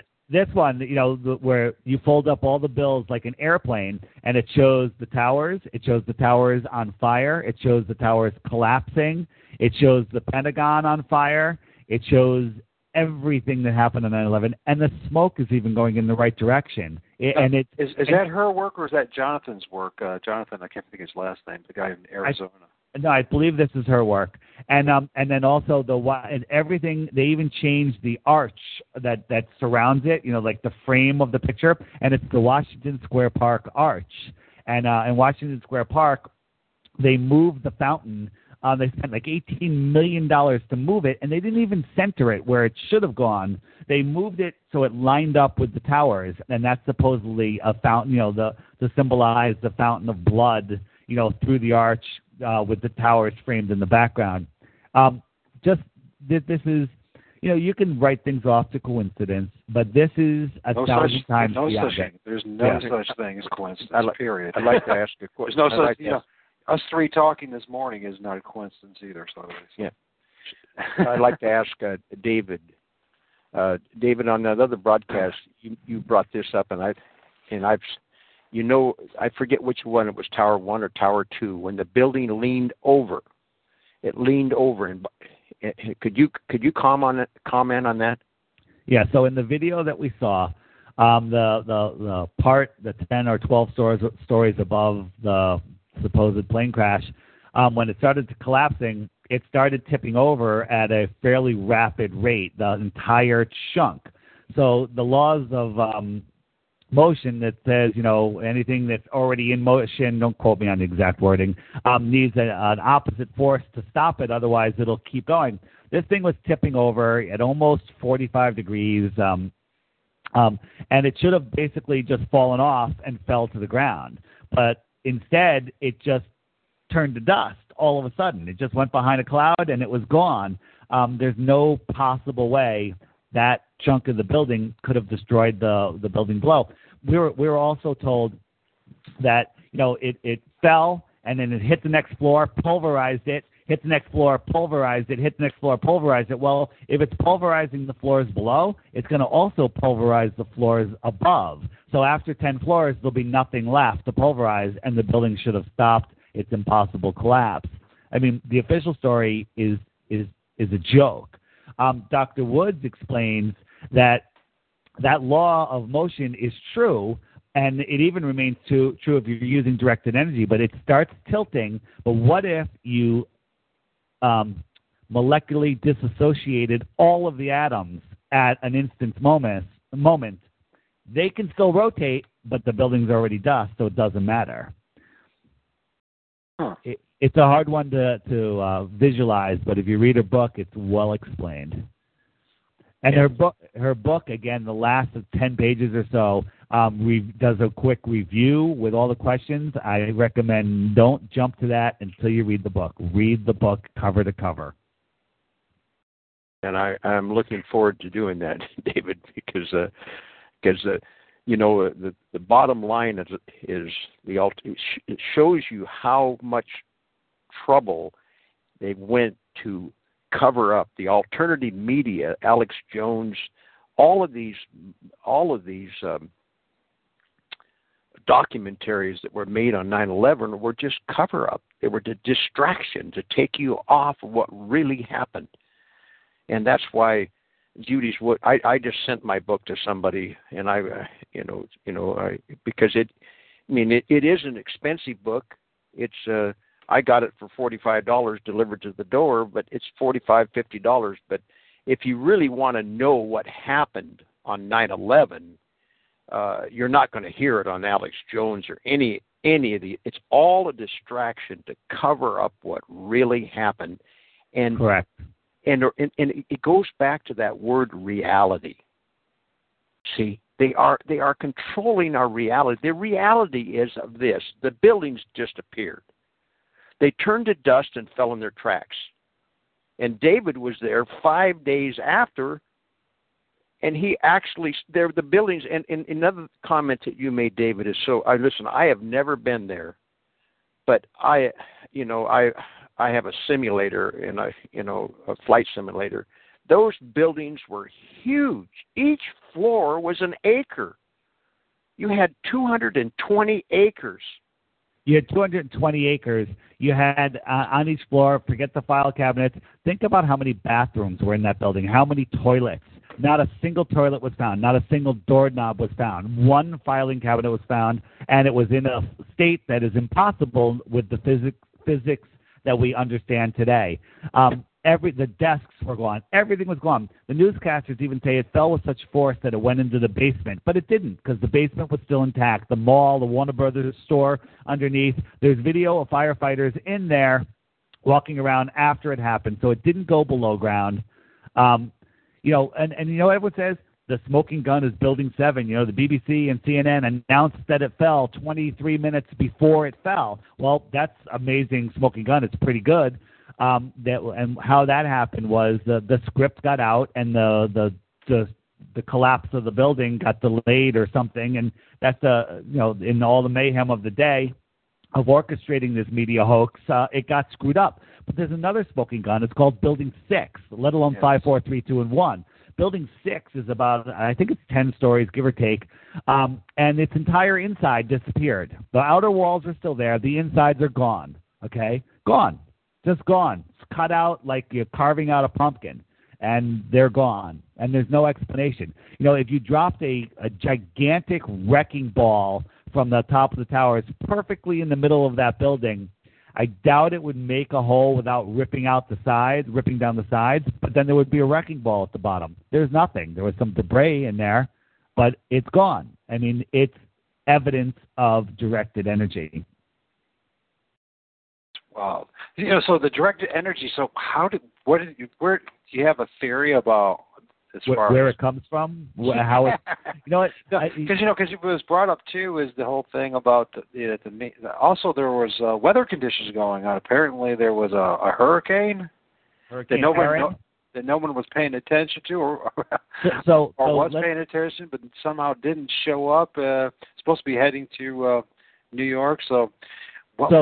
let's talk about that for a second.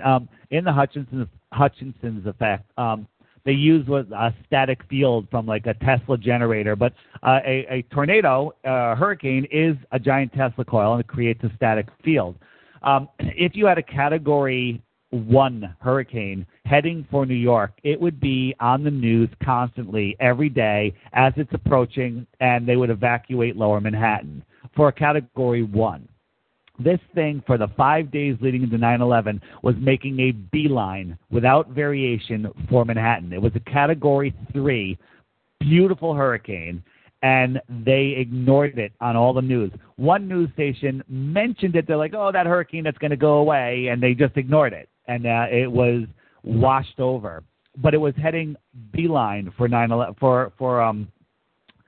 for New York City, and its outer bands were already hitting the edge of Long Island. If you know your geography, it's right there. And the calm before the storm is what we had. So they, if you say that was just by chance being there, why didn't they report on it? Because they wanted everybody. They didn't want people evacuating Manhattan. They wanted everybody watching this. That's one theory. The other theory is it created the static field that was needed to use this directed energy weapon, because interestingly enough, after the second tower fell, like within hours, it took a hairpin turn and went out to sea after its 5-day perfectly straight path. So, that's where you lose some people. They're like, weather control is not happening. Weather control is so simple. It's, with all the particles in the air, all the stuff, maybe that's, all of the metal particulates, the magnetic fields from the center of our Earth, which is the North Pole, that you can drive things left, right, forward, backwards, intensify them with, all of the next rad radar that we have, which is not what you think it is. And that's it. And they didn't mention it. Well, it makes you think that maybe, with, oh gosh, I just had my mind is a blank. HARP. The HARP might have something to do with all this. And you look at, like Disney back in the 1950s, something seriously happened. I have a theory, and it's only a theory, that because of the massive blood sacrifice of World War II, that the spiritual powers that be started giving more, power to the elites as far as harnessing the nature and etc. But in I think it was 1958, 1959, around that time, Disney put out a video about controlling the weather, and that has been a goal for at least the 70 years that they've been at this, trying to control the weather. If you go back even with the Tesla and all that, and it's fascinating, that connection, because you look at what Walt was saying about the volcano, you're talking about what you're saying about the hurricane, and how they figured out how to harness the weather, the elements of this planet that we live on, our world, and that's what they're maybe actually using, which is bizarre. But also, it also might put in some kind of element of this whole satanic ritual and how they harness the elements, or the 4 elements, right? Wind, fire, water, air. Is that what it is? I can't remember exactly the 4. Yeah. And that somehow there's some kind of occultic, alchemical type of process that they actually use. I mean, let's face it, in America, that's what it's all been all about. I mean, we got 50 pentagrams on our flag with blood red streaks running down it. It seems to me that they've been focusing on this quite a bit. I want to talk to you about this, bouncing over to the flat Earth and the UN flag. Yeah, and I listened to your interview, but I didn't really hear what the explanation for the Laurel Reefs kind of went off into the edge of the Earth and the and that kind of stuff. But I would like to. What's your take on that about the Laurel Reefs on the flat Earth UN flag? And then I'm going to share with you my research. I haven't really looked into it much, but it basically is the outer wall, which we call Antarctica. maybe there's some other significance to it biblically or that I haven't looked into, but it's, I focus on the map being a flat Earth map, and that's what they're using on their flag, and other agencies that run the world we live on also use it. Sure. So let's look at the Laurel Reef, and this just entertain the idea that we live still. Nothing's really changed. Nothing new's under the sun, and we still live in the Roman Empire. And if we look at the fact that the UN, and because like for instance, the papacy and the Knights of Malta have a viewing status over the UN, which basically means they're controlling it and watching over it, making sure it goes its way. We look at the Laurel Wreath and what it stands for. It stands for things such as to be a master, to be a winner, conqueror. It represents the Caesars. It represents power. We look at the blue that's used, it represents, and is used not only cultically, but within Rome itself, has always been a representation of temporal power. We got the flat Earth map that's divided in 33 sections. To give you an idea of how close Freemasonry and the high priests of Rome are, in the United States of America, there are 33 archdioceses, the 32nd one being in Washington, D.C., and the 33rd one being in the U.S. military. If you go back and look critically, along with, historically, what the Laurel Wreath represents, it represents Rome's temporal power on the earth. Why would they choose such a thing? It's something to really think about. I think it is pretty clear what they're saying. In fact, I don't know if you knew this, but they're transferring much of the stuff that's in New York as far as the UN headquarters over to the UN city in Copenhagen. They built that a couple of years after 9/11, so it's been completed. So my take on that whole thing is just symbolically a representation of the design and goal that's always been part of Rome, and that to control the whole world, to dominate in all aspects, all spheres, and that's what it represents. So, and it doesn't take take away from your concept of the fact, or that a lot of us feel that the Antarctica circles the globe. It simply is a symbol that represents power. You look at the Laurel Nobel Laureate Prize. That's that when someone graduates, many times with a master's degree, they wear the laurel wreath. It simply is a very occultic symbol for control, power, domination. Makes perfect sense. Yeah, so that's what it really is all about. It doesn't take anything away from the fact that there's Antarctica circles the globe. Comment. Go ahead, Walt. Yes, also, that same laurel wreath, if you go inside the chamber, where the Speaker of the House, up around on the walls, they have bust. It's B-U-S-T-S, bust. And around each one of the busts, they have the laurel wreath. And two of them are popes during the Inquisition. Two of the most evil popes are men on the planet. In history. In history. And also when the Pope Pope Gregory the Ninth, and the other one would be Innocent III, I think. You're right. But Flush had the most two man's hands than you could ever imagine. Millions of people. So you see, this is the thing. It's the Roman influence. When the Pope spoke, and everybody's seen a picture from the podium when he spoke from the podium, to his right and to his left are two fasci symbols, and they weren't put there until 1945.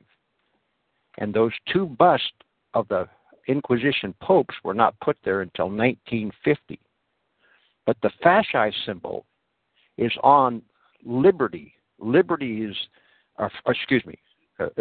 freedom, who is on top of the dome of the Capitol, Around the bottom, there's bundles of their fasci symbols all the way around.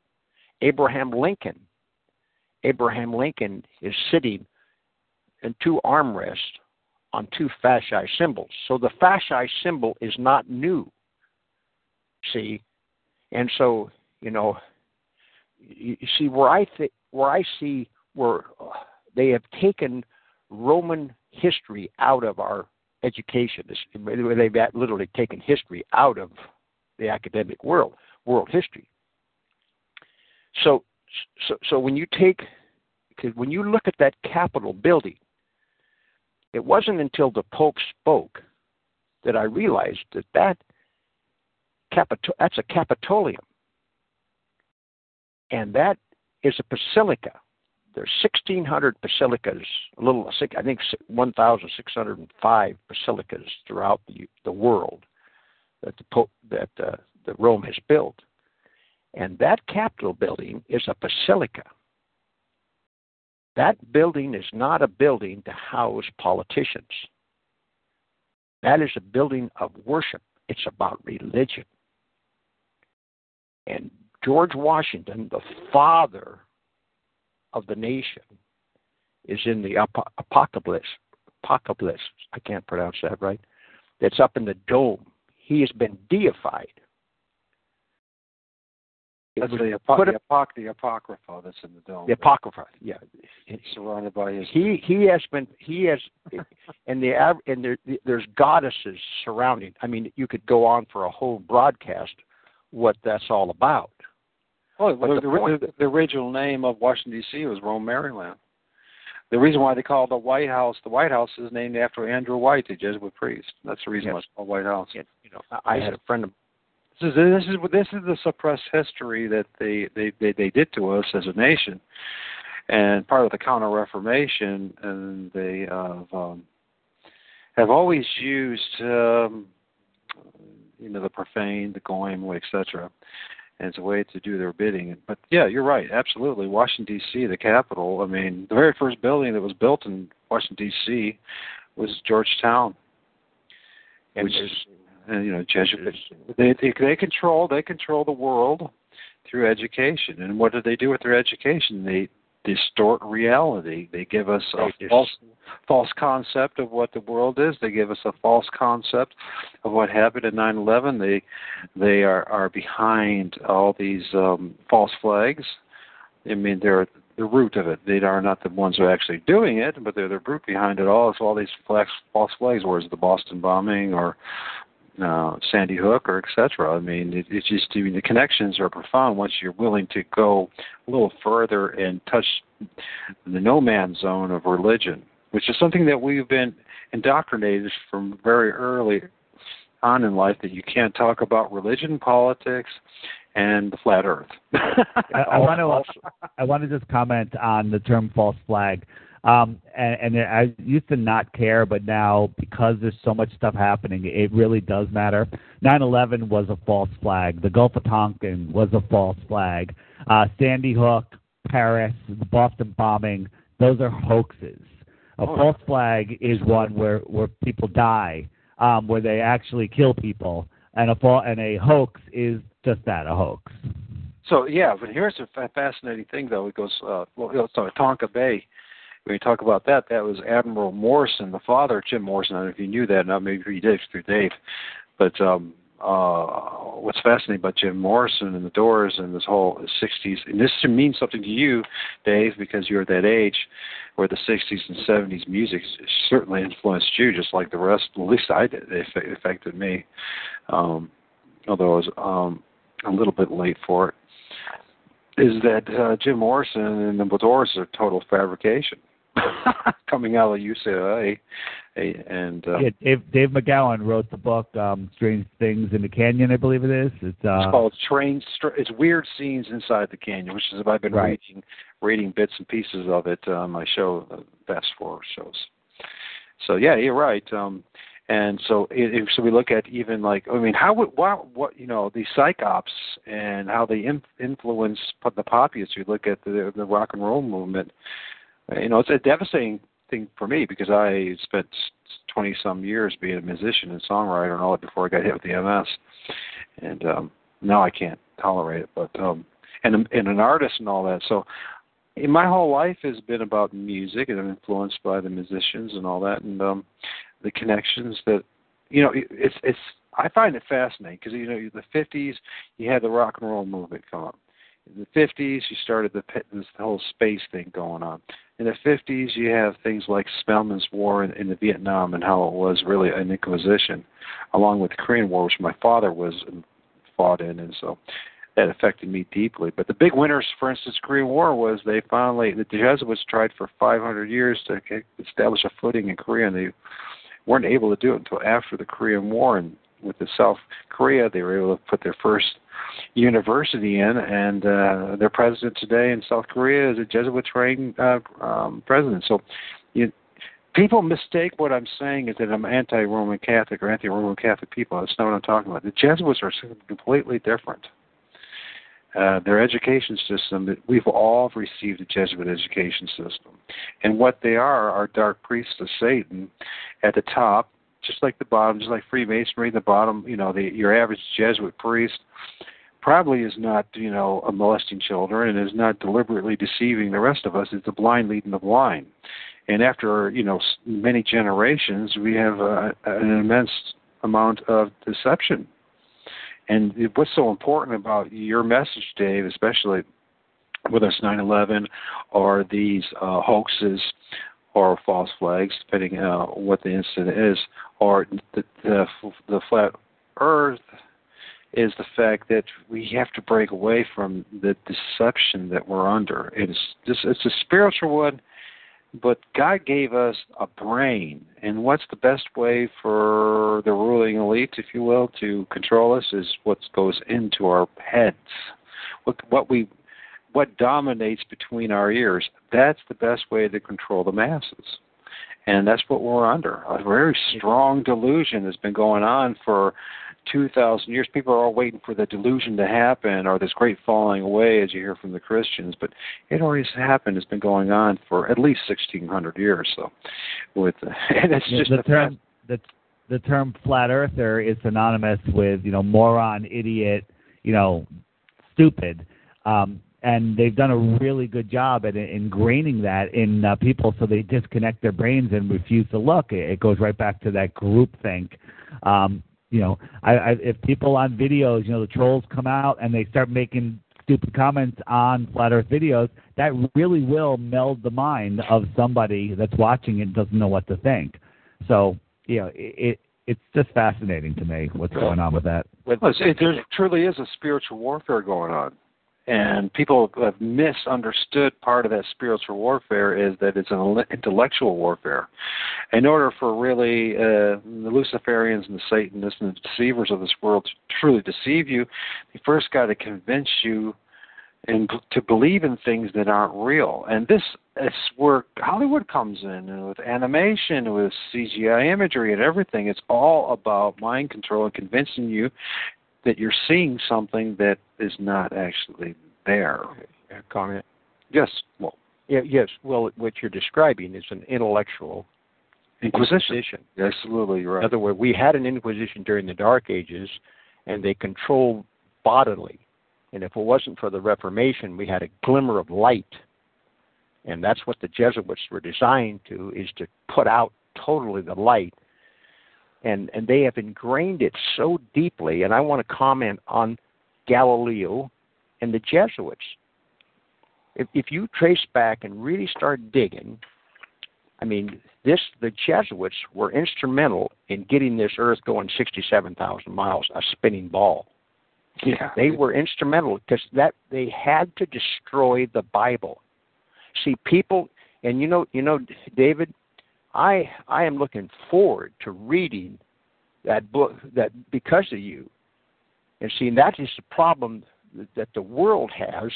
People, the Reformation give us the Bible, and people, we're not reading the Bible. We're listening to man. We're listening to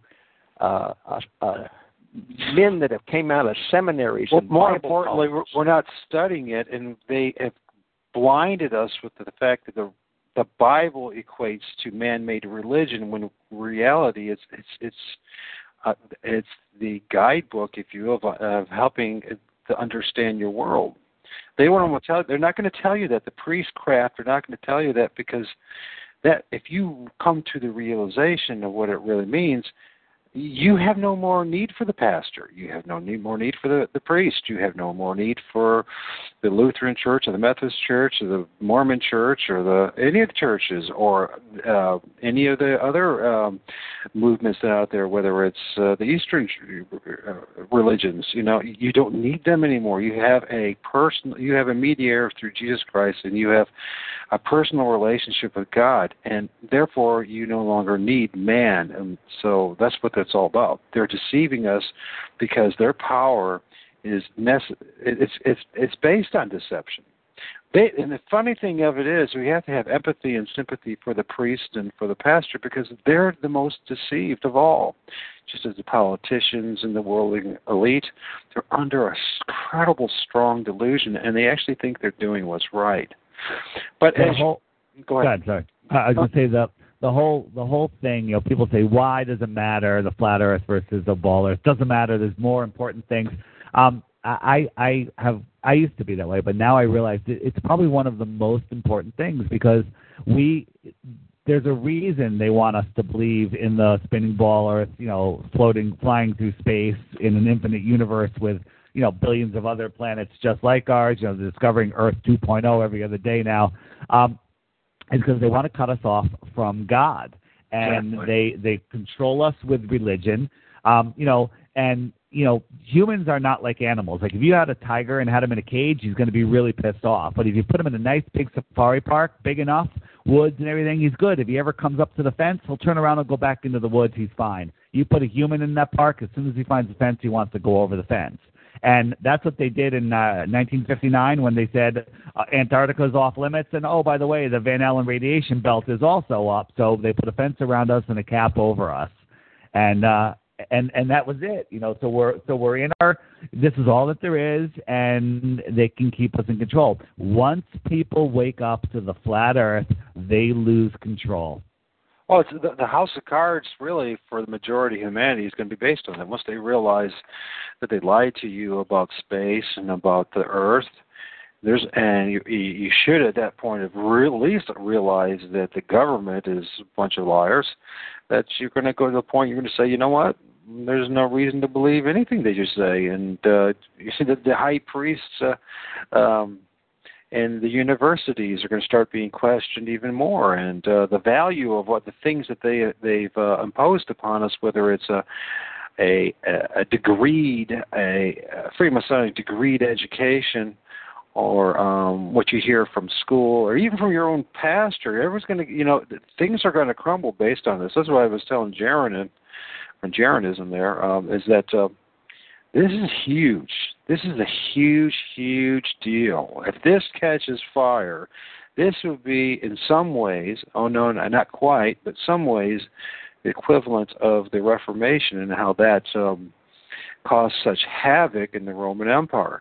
If people realize that the high priests of scientism have flat out lied to you over and over again, where do you go to? Now, part of this is also, I believe, they're exploiting this with Albert Pike's, that letter that he wrote to Mazzini about the Third World War, and that the people would be so discouraged they would not know who to turn to, and they then would turn once again back to them as they give you these truths, these realizations about things like flat Earth and all that.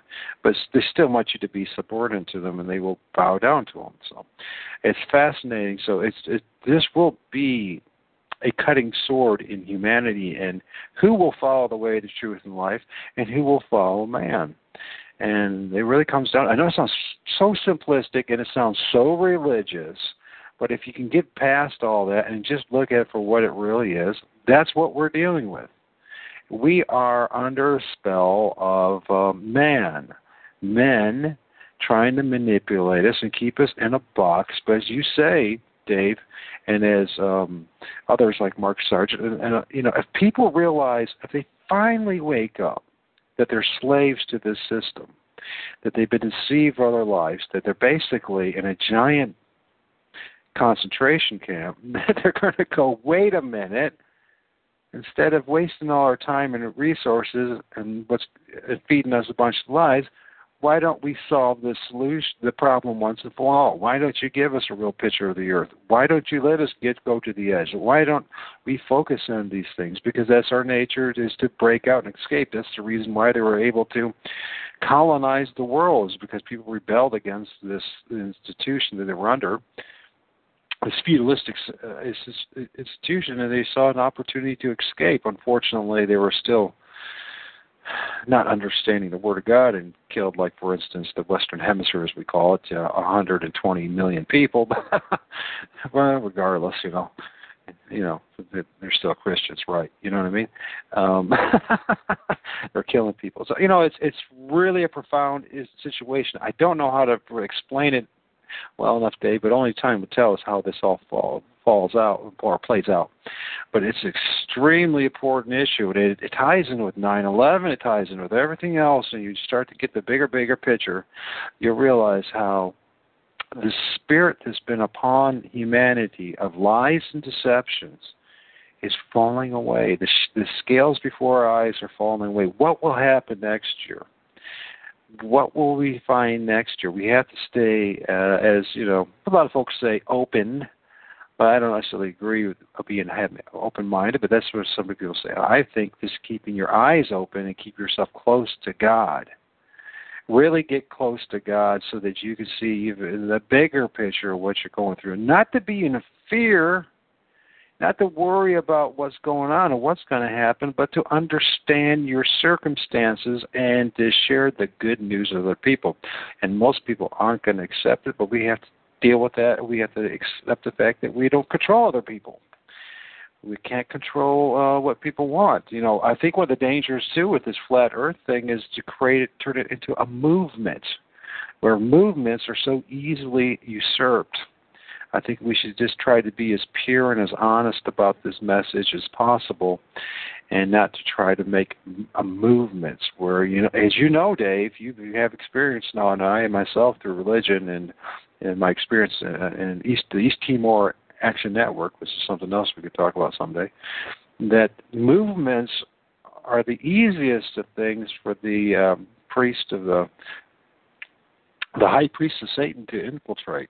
And we have to be very cautious that we don't get caught up in the praise of men and say, you know what, I'm going to be part of this group, and because you know what happens? You compromise yourself. You say, well, I want to be in that group, and I'm going to compromise myself instead of focusing on the truth, because the truth will, what are you? Are you a lover of the truth, or are you a lover of the praise of men, So I'm not a part of any movement. I'm a part of, hey, look what I discovered. Look at this evidence. And I'm talking with many people, such as yourself, other flat earth researchers, and we're comparing notes. It's not a movement. It's a quest for the truth.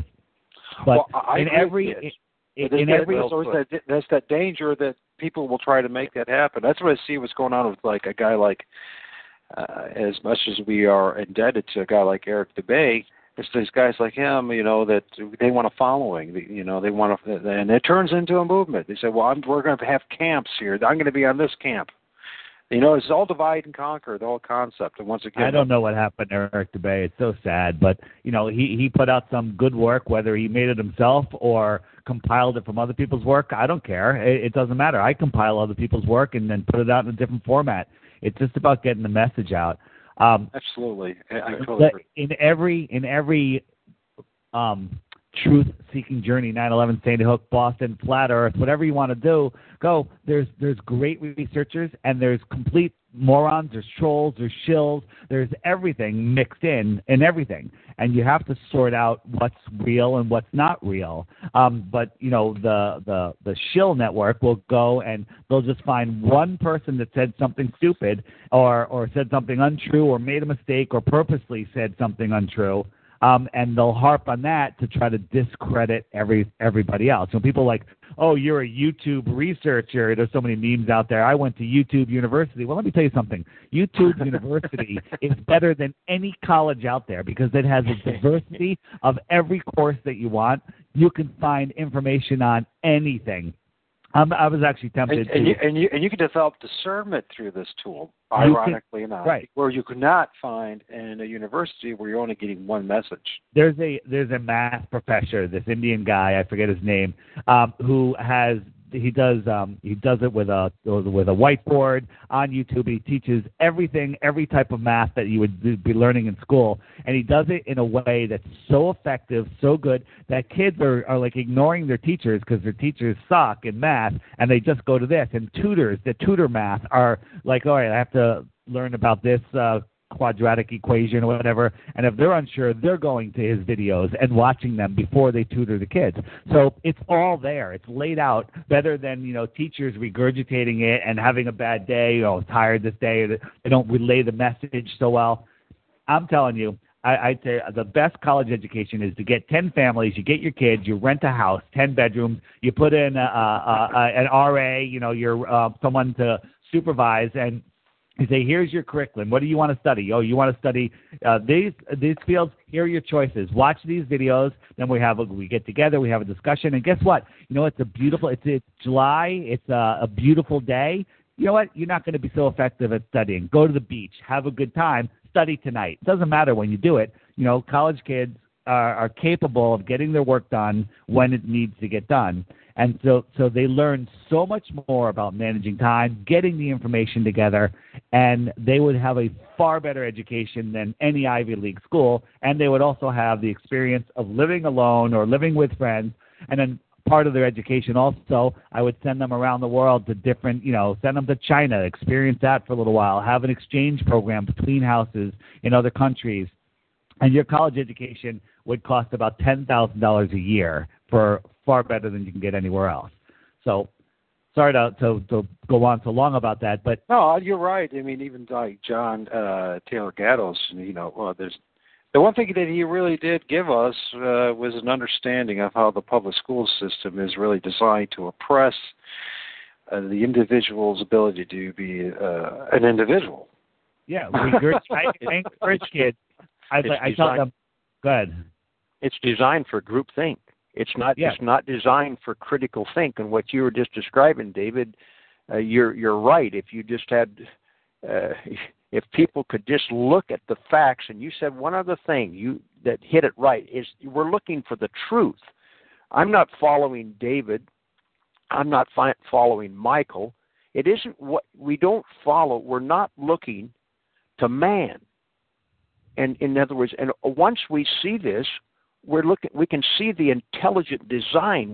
One thing we realize now when you look at the Earth and a different perspective of the Earth with a flat Earth, you realize that God built a support system. It's an incredibly special place to live in. It's a special place. David is in Connecticut. You're in Ohio, and I'm in Oregon, and we all need oxygen. Right. So we see intelligent design. That is what the flat Earth is opening up people's mind to see that, hey, something bigger than us.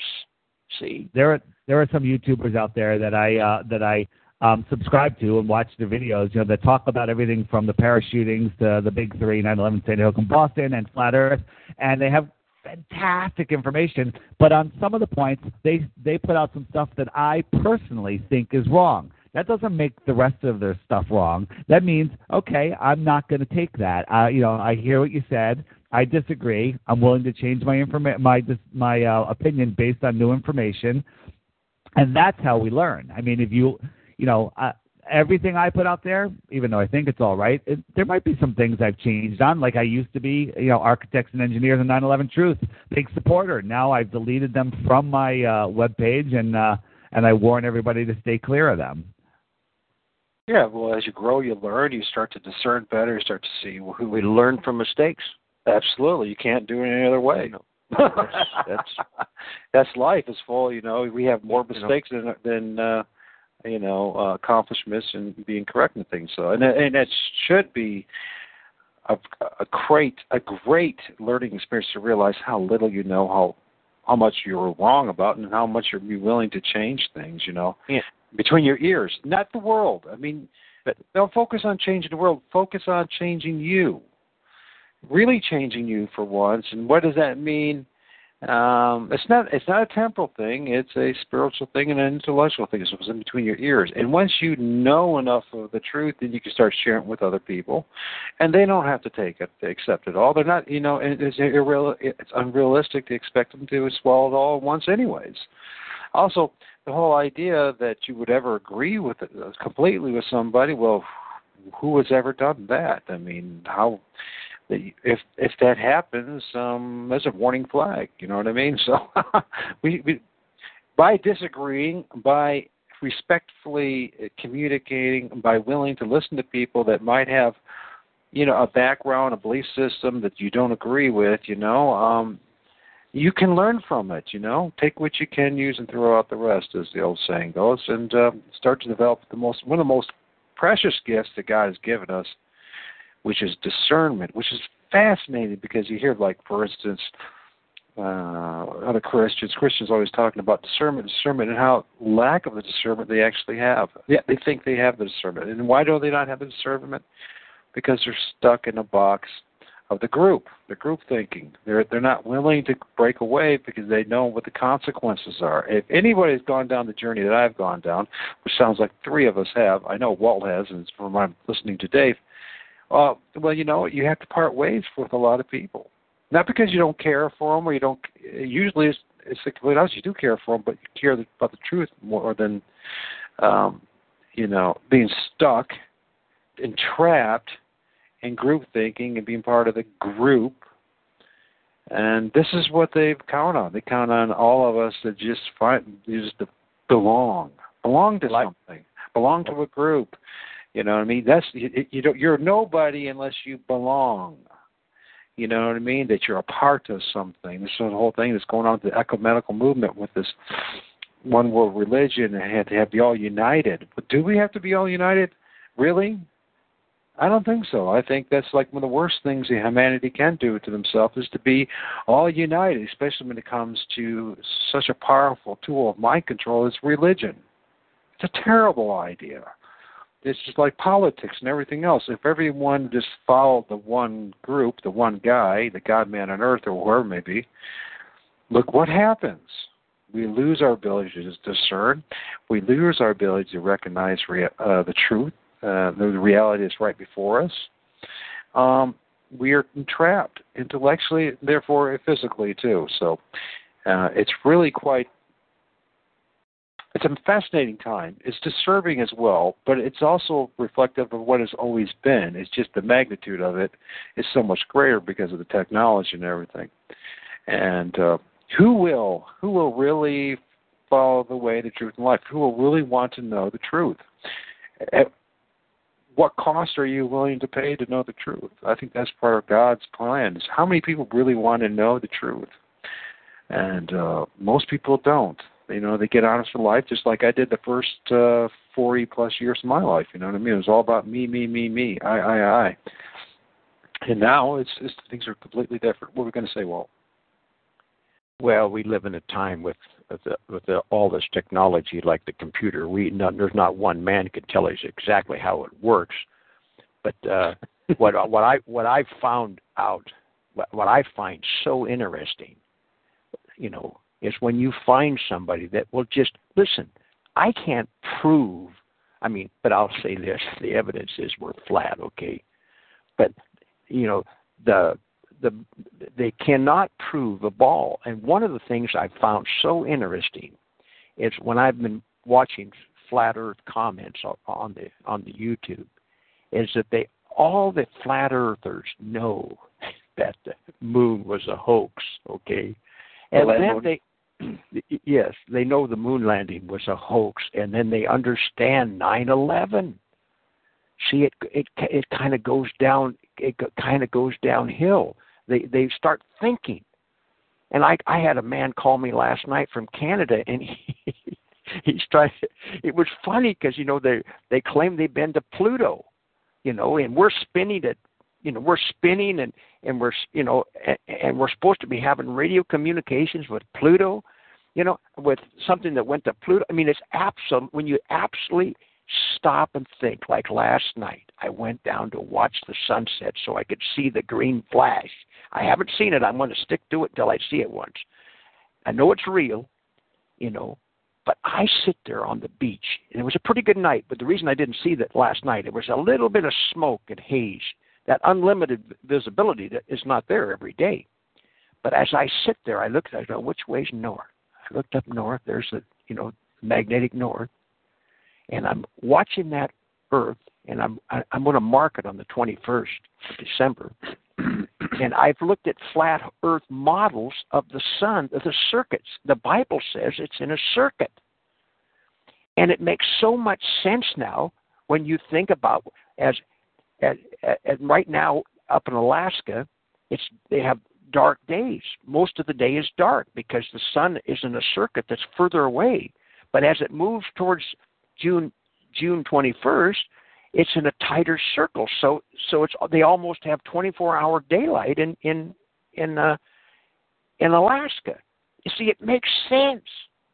When God gives it makes perfect sense. It makes perfect. Think about this too. I watched the sunset yesterday, and the sun set, and it stayed twilight for like an hour. It was because of where I am in the sun's path. It literally didn't go from day to the transition was very, very long. If the Earth was a spinning ball, as soon as it disappears over the horizon, we should be in dark. There might be a little reflected light onto the clouds, but it should get dark really fast. But what we see is that the light travel away. So there's two big, flat earther arguments. Well, if the Earth was flat, you would see the sun all the time. No, because the laws of perspective and the vanishing point and the false horizons by any bumps on Earth, which are people, trees, clouds, cars, mountains, hills, whatever, waves, they all create bumps which create a false horizon. But that's not the only thing that makes the sun go away. Light only travels a certain distance. Maybe it's only 3,000 miles, 5,000 miles, somewhere in there. So at a certain point, you can't see light anymore. It doesn't go forever like they tell us. It's ridiculous. You watch the sun curve like a bowling ball going down a lane, and it just curves away, and the light just follows it. How dare you use your brain, David? Yeah, I know. It's your unbelievable. God-given brain. Here's another thing too: is Tuesday, for the first time, I witnessed what I've been seeing and what other folks like yourself are talking about like clouds behind the moon. It was about 6:30 in that period. My mom, of all people, 84 years old, she's thought I was nuts, and she's actually come around and said, you guys actually make a lot of sense. You might be. You're right. It's funny, but. She goes, oh, you look at the moon. It's really brilliant. It's awesome out tonight. I'm going to get my camera, take a picture. That's what she said. And I said, oh, well, okay. I was, doing laundry over the mom's place. And so I'll go out there with you. What the heck? Let's see. And I said to myself, well, maybe I'll see clouds behind the moon. And sure enough, and I know it's just big part of it's probably the angle because I couldn't sleep that night. I was tracking the moon every hour, going outside looking at it.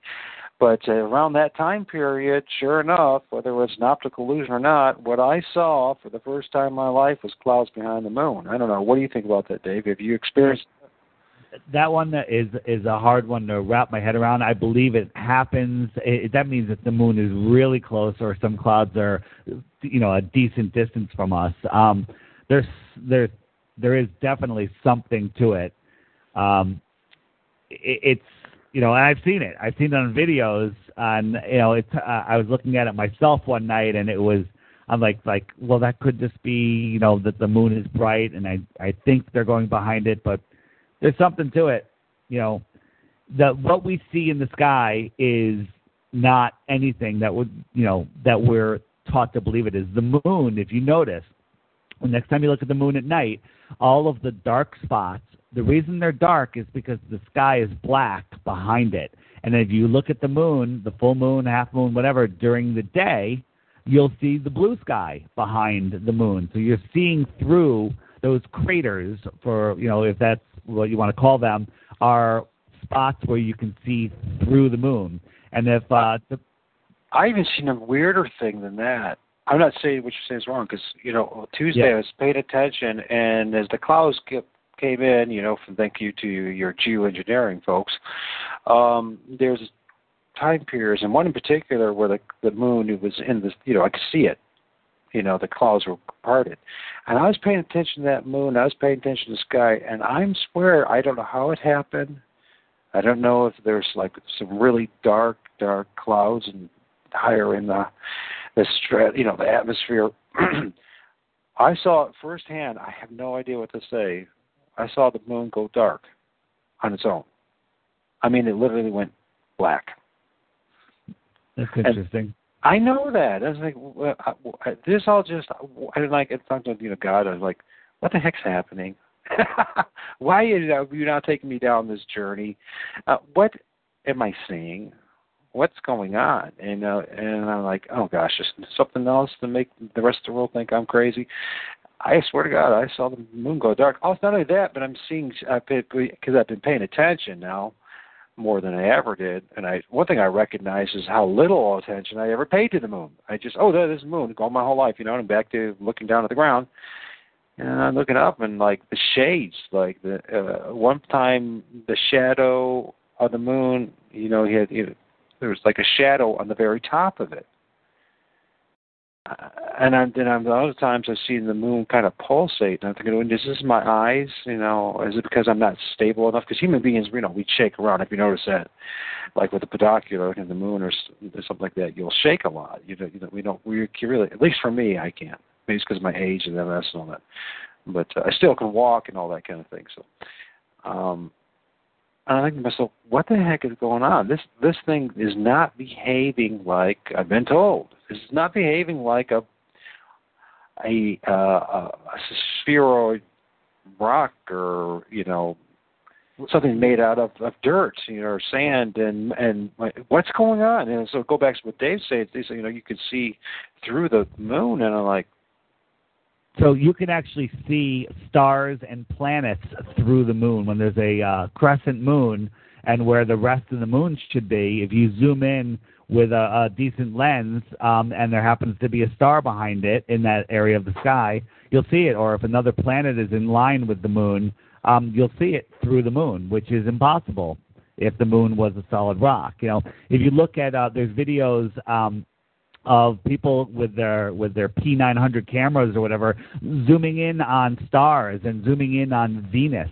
When you really zoom in on it, and we're not showed the BS that NASA shows us of these fake worlds, you see a shimmering, energetic light source with a personality all of its own.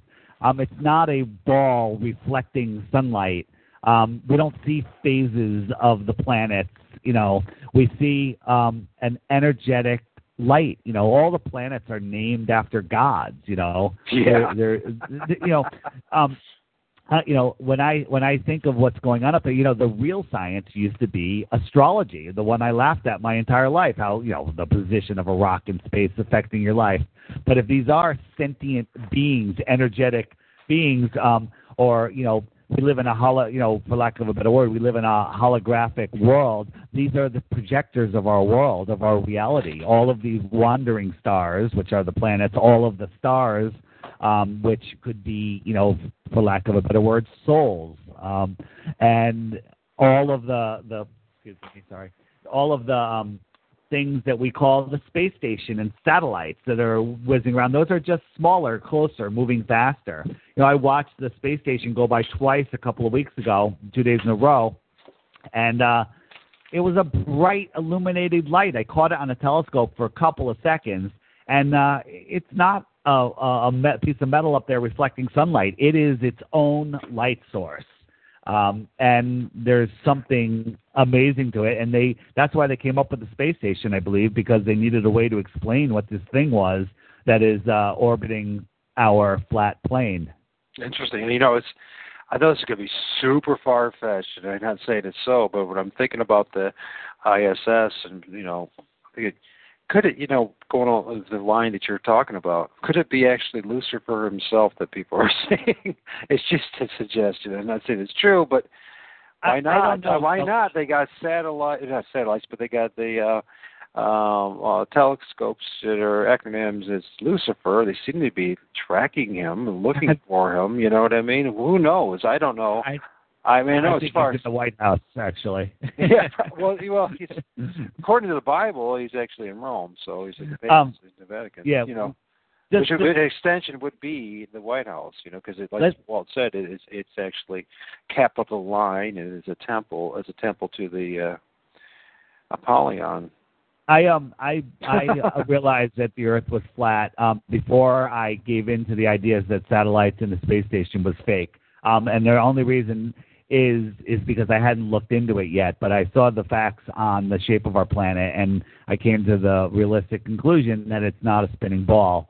And that's when I started the show Baller Skeptic, which we did a 12 series on. It's on YouTube if you want to check it out. We did had some great discussions, but where is it going with that? Satellites. If you think about it, a 747 it's not too much smaller than the space station. It's basically the same size, and flying at 40,000 feet, it looks like a tiny little speck up in the sky. You can barely see it at cruising altitude if you on a clear day. Would you guys agree? Sure. Right? So it's a tiny little speck. Well, the space station is supposedly 25 times farther up, and we can see it with our naked eye. Impossible. It would be invisible. It begs the question: how deceived are we as humanity to actually believe that we could see the space station with our naked eye? And to make it worse, at the same altitude are tens of thousands of satellites that I can see. I can track them when the skies are clear. You can watch a satellite, what we call a satellite, whiz across the sky, and that's the size of a Volkswagen at best, let alone a 747, 25 times farther than a 747 flies, and we're supposedly be able to see that. I mean, it's laughable. My new favorite comment is to somebody that's really not getting it. I'm like, you're so dumb. You probably think the Earth is a ball. Yeah. I want to make a comment on the moon. Carol, when she's beaten me up for the last 8 years but what I notice when I've been moving around listening to flat Earth documentaries, that how all of them are talking about the moon. I was just like you, Michael. I didn't pay too much attention to the moon until Carol brought it to my attention. And I'm going to go down now. I haven't done it yet, but I'm going to go down and on a cycle I could have done it. I could have done it today. Is to watch the moon set. See, and in correlation where the sun sets. We haven't, and the Bible mentions and there's another thing too with all the flat earthers. They realize it's making its own light, and that's what the Bible says. And of course, there'll be people I've already listened to. They will try to argue that, but the Bible says that the moon makes its own light. And just the other night, it was just the other morning, to tell you the truth. I got up early and I was outside, and it was so bright out. And everybody's done this at a certain time, especially when like I've been in when I was driving truck and going back and forth across the United States, is how bright. Because of the visibility. And that's the problem I have. You're living on the coast because of the humidity and everything. We don't get those clear days as much. But it was so bright yesterday morning that you could read a newspaper. See, and I find it very interesting the fact that the people that are looking into this, all of a sudden we're coming out of our cocoons, and we're testing this and we're testing that. Well, yeah, even to go back to the stars that was mentioned earlier, and how they are potentially not what they're saying, and that they're in line with what the Bible says, that they're actually angels, souls, something like that. I was looking at, I saw a video about Venus, and so I decided to do the same thing, and sure enough, that thing with the naked eye is bouncing all over the place, and so I started paying attention to other stars, and they change and they morph and they do all these weird things, and people will say, well, that's a refraction of light and all that kind of stuff, but Sorry, I'm not buying into it anymore. I'm not buying into anything that the scientists say without giving me some solid facts. So what's going on with the stars? I don't know if you, Dave, have you noticed this? Walt, have you noticed this? When you stare at the stars, that they kind of bounce around a little bit? Either one of you, or do you think I'm nuts? What's the question about the stars? Well, the stars, they kind of have their own kind of, I know they're stationary throughout the sky kind of thing, but as you watch them, you really try to focus on the star, that it kind of dances. It kind of moves around a little bit. They're energetic. If you really zoom in, and again, if they're the trillions of miles away that they say they are, zooming in with a 900, times zoom or whatever would do nothing. But when you zoom in, they get bigger because they're close. The stars are not farther than the sun and the moon, and everything is within a relatively close distance. Yeah, and they're they all have, each one has a unique shape to them. And color and the way it vibrates. If you go to Ball Earth Skeptic on Facebook, I have a link of someone just put up a video not too long ago of Venus, and you look at it, you realize this is not terra firma. This is a sentient being of some sort or energy source, and it's not what we're told. The bare minimum is it's light. The bare minimum. You have to come to that conclusion just by watching the pattern and watching what it's doing. It's behaving like a light, and then if they say, well, it's because they're a star. Well, first of all, it doesn't matter.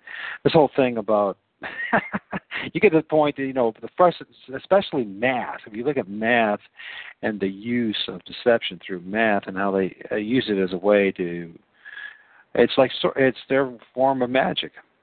They use math to just, math is true. I mean, you can use it in your daily life, certainly. But when you start to bring up these magical numbers of trillions of miles away and et cetera, you have to come to the conclusion that they're making it all up. It's totally made up, and they're Luciferian numbers that they're using. Like Polaris is between X number of light years and X number of light years. Well, if you take the difference, it's like 666 trillion miles of difference. So they can't even tell you how close that is. So maybe something's completely wrong with their math. But everything is 666 with them.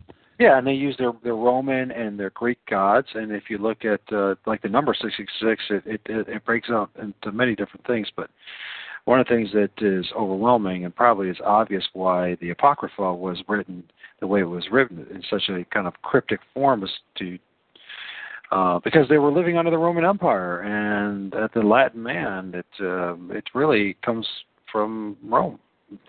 It's their sacred number, so they implant it everywhere.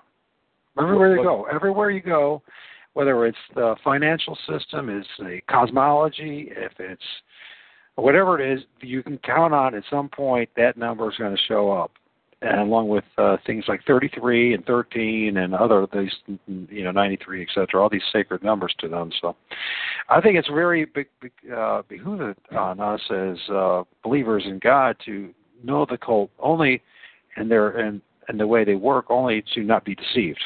Not to practice it, but to understand that you're being deceived. These are like signals that they allow those in the know, as they like to call themselves, the enlightened ones, that, hey, listen, we're behind this, and this is just one of our grand lies. I think it's very interesting. The book, The Earth Is Not Moving by Marshall Hall, he passed away about 3 years ago, but on the front cover, The Earth Is Not Moving, over 400 years of deception exposed. The Bible told the truth all along. And in part 2, chapter 2, is Mathematics, Liar in Truth's Clothing. That's chapter 2. So it kind of fits into what you guys were just talking about, mathematics. Yeah, it's been a crazy ride. So here's a guy like Dave. Dave, you said a year ago you considered yourself an atheist, right? True. So here you are now a year, and the advancement that you've had with coming to the realization that there's a God, and then you see this happening with other people too. That it's truly, I believe it.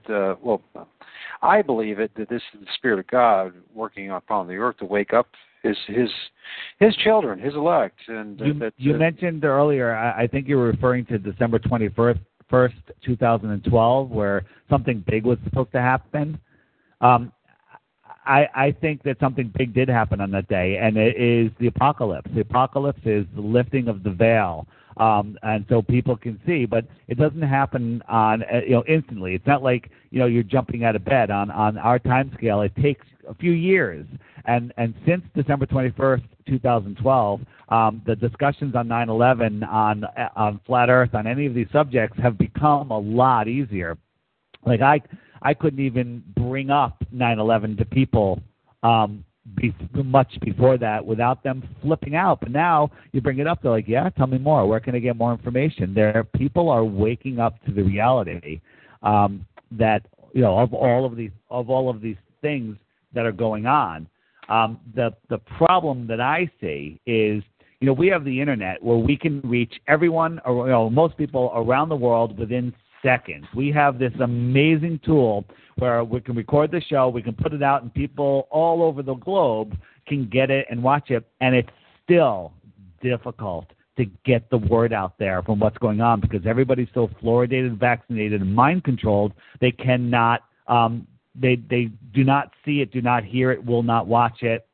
And even when they do, it's difficult to get it to sink in. I'm thinking that, if it gets to the point where the camel's back is going to break, or we get to the tipping point, all they got to do is flick a switch, turn off the internet, and it doesn't matter. I mean, you think it's hard to reach people now. Try it without the internet. I mean, maybe there was pockets of people that knew about the flat Earth, decades ago, but they just couldn't get the word out, Maybe all the people in Jonestown knew, and that's why they're all dead now, or who knows? I mean, I'm making that up, but it would be nearly impossible without the internet. So, as people are waking up, it's great, but we need to wake people up faster, and by whatever means to get them to wake up to one of these.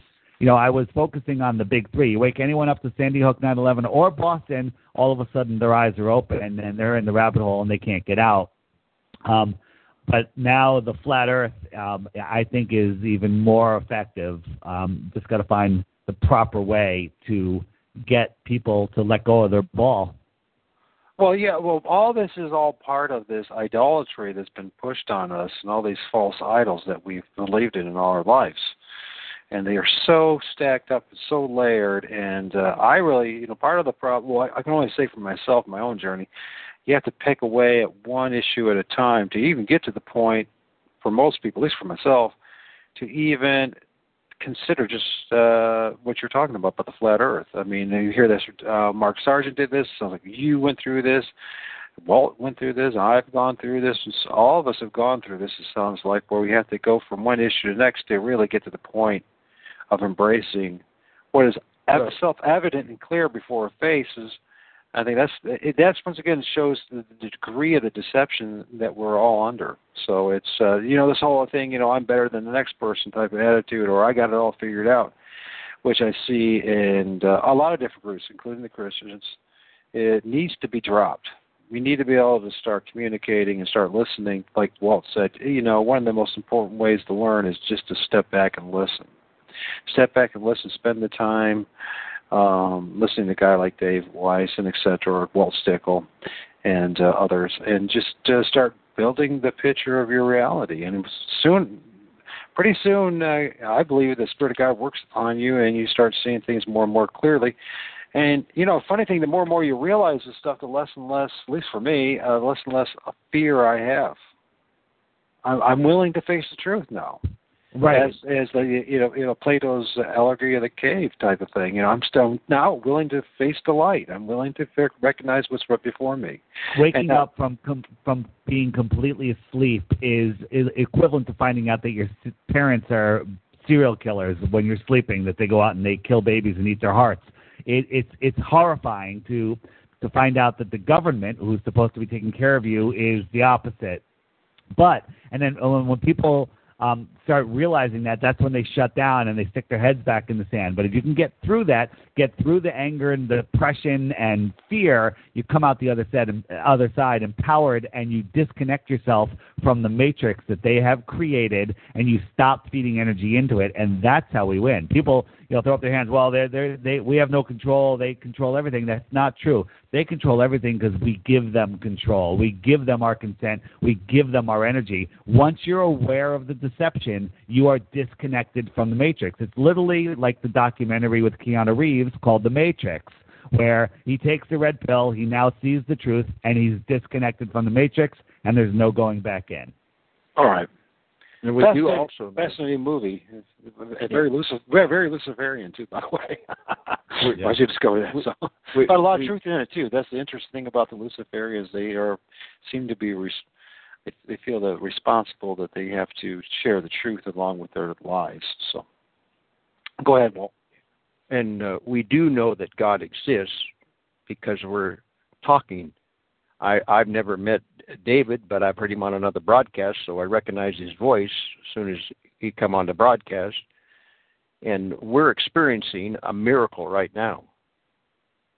Oh, yeah. And just like now the sun is coming through the window, and I have a completely different, somebody, they've told us that it's hydrogen burning, and I heard of somebody, I just the other day, I'm talking about, to me now, it's just a light bulb.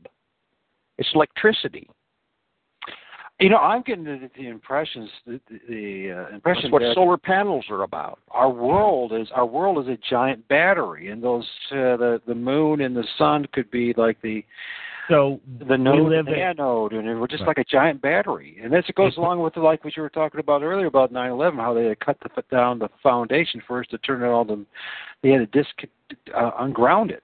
So we live in an electric universe. Everything is electric and magnetic. The sun and the moon are cathode and diode, or whatever the opposites are, and they're quantumly locked against our magnetic Earth, with the center being the North Pole. I made a video on the DITRH channel called Flat Earth Meets, or do we live on a ball or something like that. It's Flat Earth Meets the electric universe, and it shows exactly how the moon and the sun rotate locked into position, and I believe that all of the other things that circle around us are connected to our magnetic North Pole. It makes sense. Gravity is a lie. Absolutely. We have anti-gravitics. Think about maglev trains and stuff. A magnet, you can get it to float in the air. Well, is that because it's defying gravity, or is that because it's electromagnetic? Therefore, gravity is electromagnetic in nature. Gravity the gravity of the moon doesn't pull on the waters. The electromagnetism of the moon pushes on the waters. If you look at, and that's the Coriolis effect for the amount of it that does exist. And I'm only referring to storms in the inner northern hemisphere spinning clockwise, and in the outer southern hemisphere spinning counterclockwise. It's because the sun and the moon are going down the track in the middle, in between the Tropic of Capricorn and the Tropic of Cancer, and they're kind of just plowing through, like your hand plowing through water. Get a tub of water, plow your hand through it, and you'll see that the water will spin off in opposite directions on both sides. Electromagnetism does affect salt water, and we can prove it with experiments. The spinning of the Coriolis effect, because of a spinning ball, cannot be recreated with experiments. And here's another thing.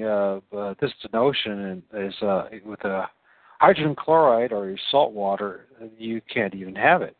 Now, if you think about the Bible and how God described how He created the world, and He created the land and the oceans, the waters first before the moon and the sun. And if you think about a battery, that's just what you would need. You would have to have hydrogen chloride. You would have to have the correlation I'm getting between the necessity for salty seas in order even to have the sun and the moon. They're connections. Does that make sense? Because if we were a giant battery, you need to have the salt water in order to have the sun and the moon. Interesting. You know what I mean? If it was all fresh water, you wouldn't have the sun or the moon. We are light beings. We grow vegetables in the garden. I have this this garden where I have a ring of dirt around a no parking sign, and I put bamboo all through it, and these cucumbers climb up, and I'm getting 10, 15 cucumbers every day. And at the end of the season, the dirt's still there. So where did the cucumbers come from? And what they are is a collection of photons from the sun arranged in a form of a cucumber, and we eat these photons, and we live off of photons because we are light beings. So is the sun a burning ball of hydrogen? The last time I lit a ball of hydrogen on fire, it blew up and it was gone in a split second. It didn't burn for 100,000 years, consistently warming us, because we're in the imaginary Goldilocks zone. It is a source of energy. It is the source of life. It is the Son of God, you can call it, or whatever. And it powers everything. And you mentioned solar panels. I could build a fire next to a solar panel, and it's not going to turn on. Because it's different. It's not the heat or the just light photons. It's the energy, the electric energy from the sun. The sun is a capacitor beaming energy at the earth, and a solar panel is just a collector of that electricity and converts it into DC electricity from what it is. I mean, everything we're taught is a lie. Interesting. The sun. Sorry, Walt. Just want to say this. So the sun would be like the positive charge, the moon would be the negative charge, all necessary for life. Right. And but it's interesting also the Bible says that there was a light before it all, and that the earth and the plants and everything were there before. So even that is fascinating. Is that His light? If He's talking about God's light, because God's supposed to be, this light. He's got to be like you said, like kind of I don't want to call it a light beam because it's nobody really described God, but from we were reading the scriptures, the fire and of light and that kind of thing. So, but go ahead, Walt.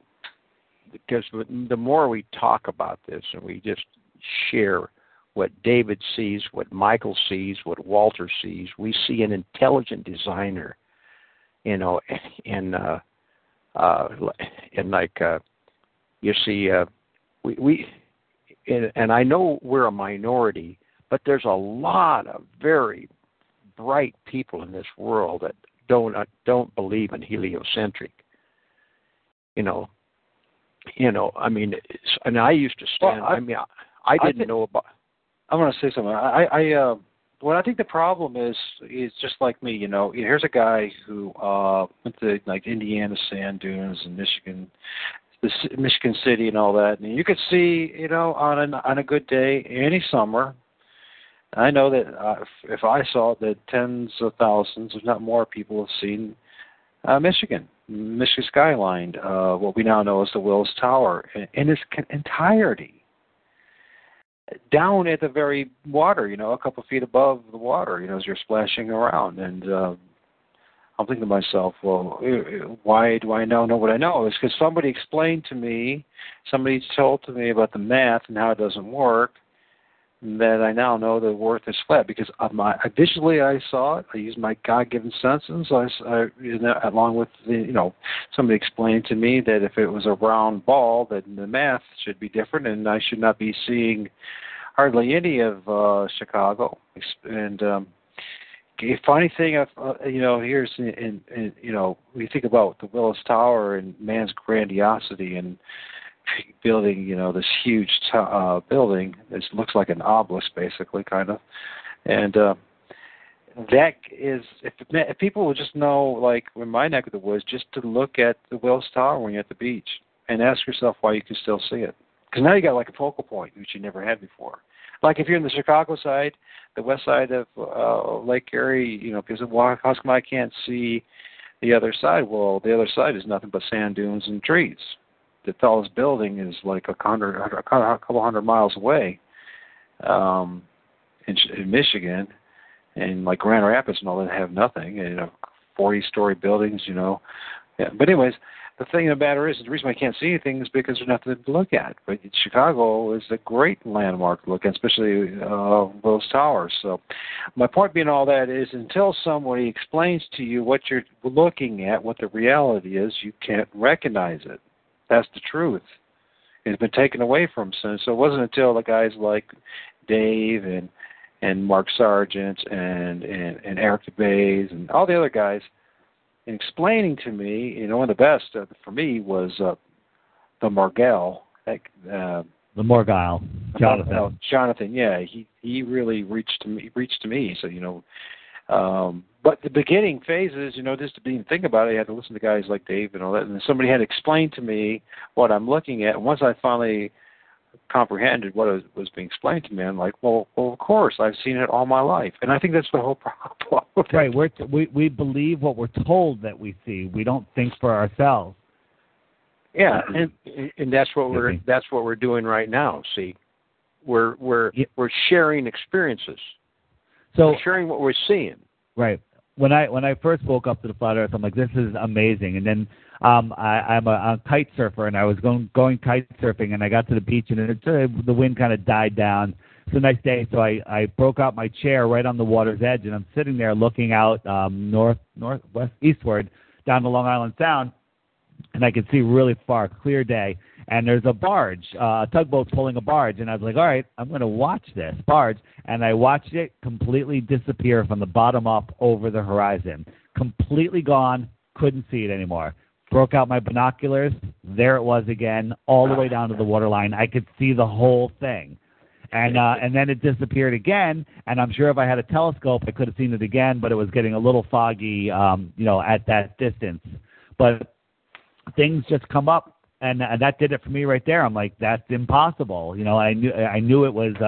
I was seeing it probably 15 miles away, or maybe a little farther, and it's gone. I mean, it's gone, and then it's back. So that's the thing that pushed me over the edge. No pun intended. Yeah. Well, go ahead, Walt. I go back to Carol.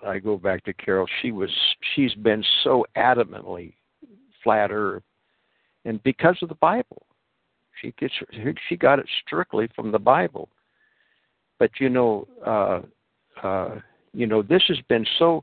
I think what we're experiencing, and we're experiencing is that fact that we have had our reality, so much of our reality, put right in front of us. In other words, they produce the reality. In other words, right from get-go. I wasn't until about 1996 when I was driving truck. In other words, that I heard there was two theories, heliocentric and geocentric. I didn't even know it. And most people don't know that those two terms. But in one sense, David, it's been there. We just haven't seen it. And now with the internet, I see. And you got people like Tiger Dan putting a level out on the horizon, and it gets you thinking. See, it gets you out of the reality that they've. The other thing is too, Walt, is that it's the joy of discovering a truth. As truth seekers, most of what we discover is negative, but to find something that is absolutely, at least for me, it's solid. I don't, what the edges are, I don't know. What's on top, I don't know, because I'm not there. I can't see it. Therefore, I'm not going to worry too much about it. So I'm going to focus on it, and I'm going to hope somebody finds out.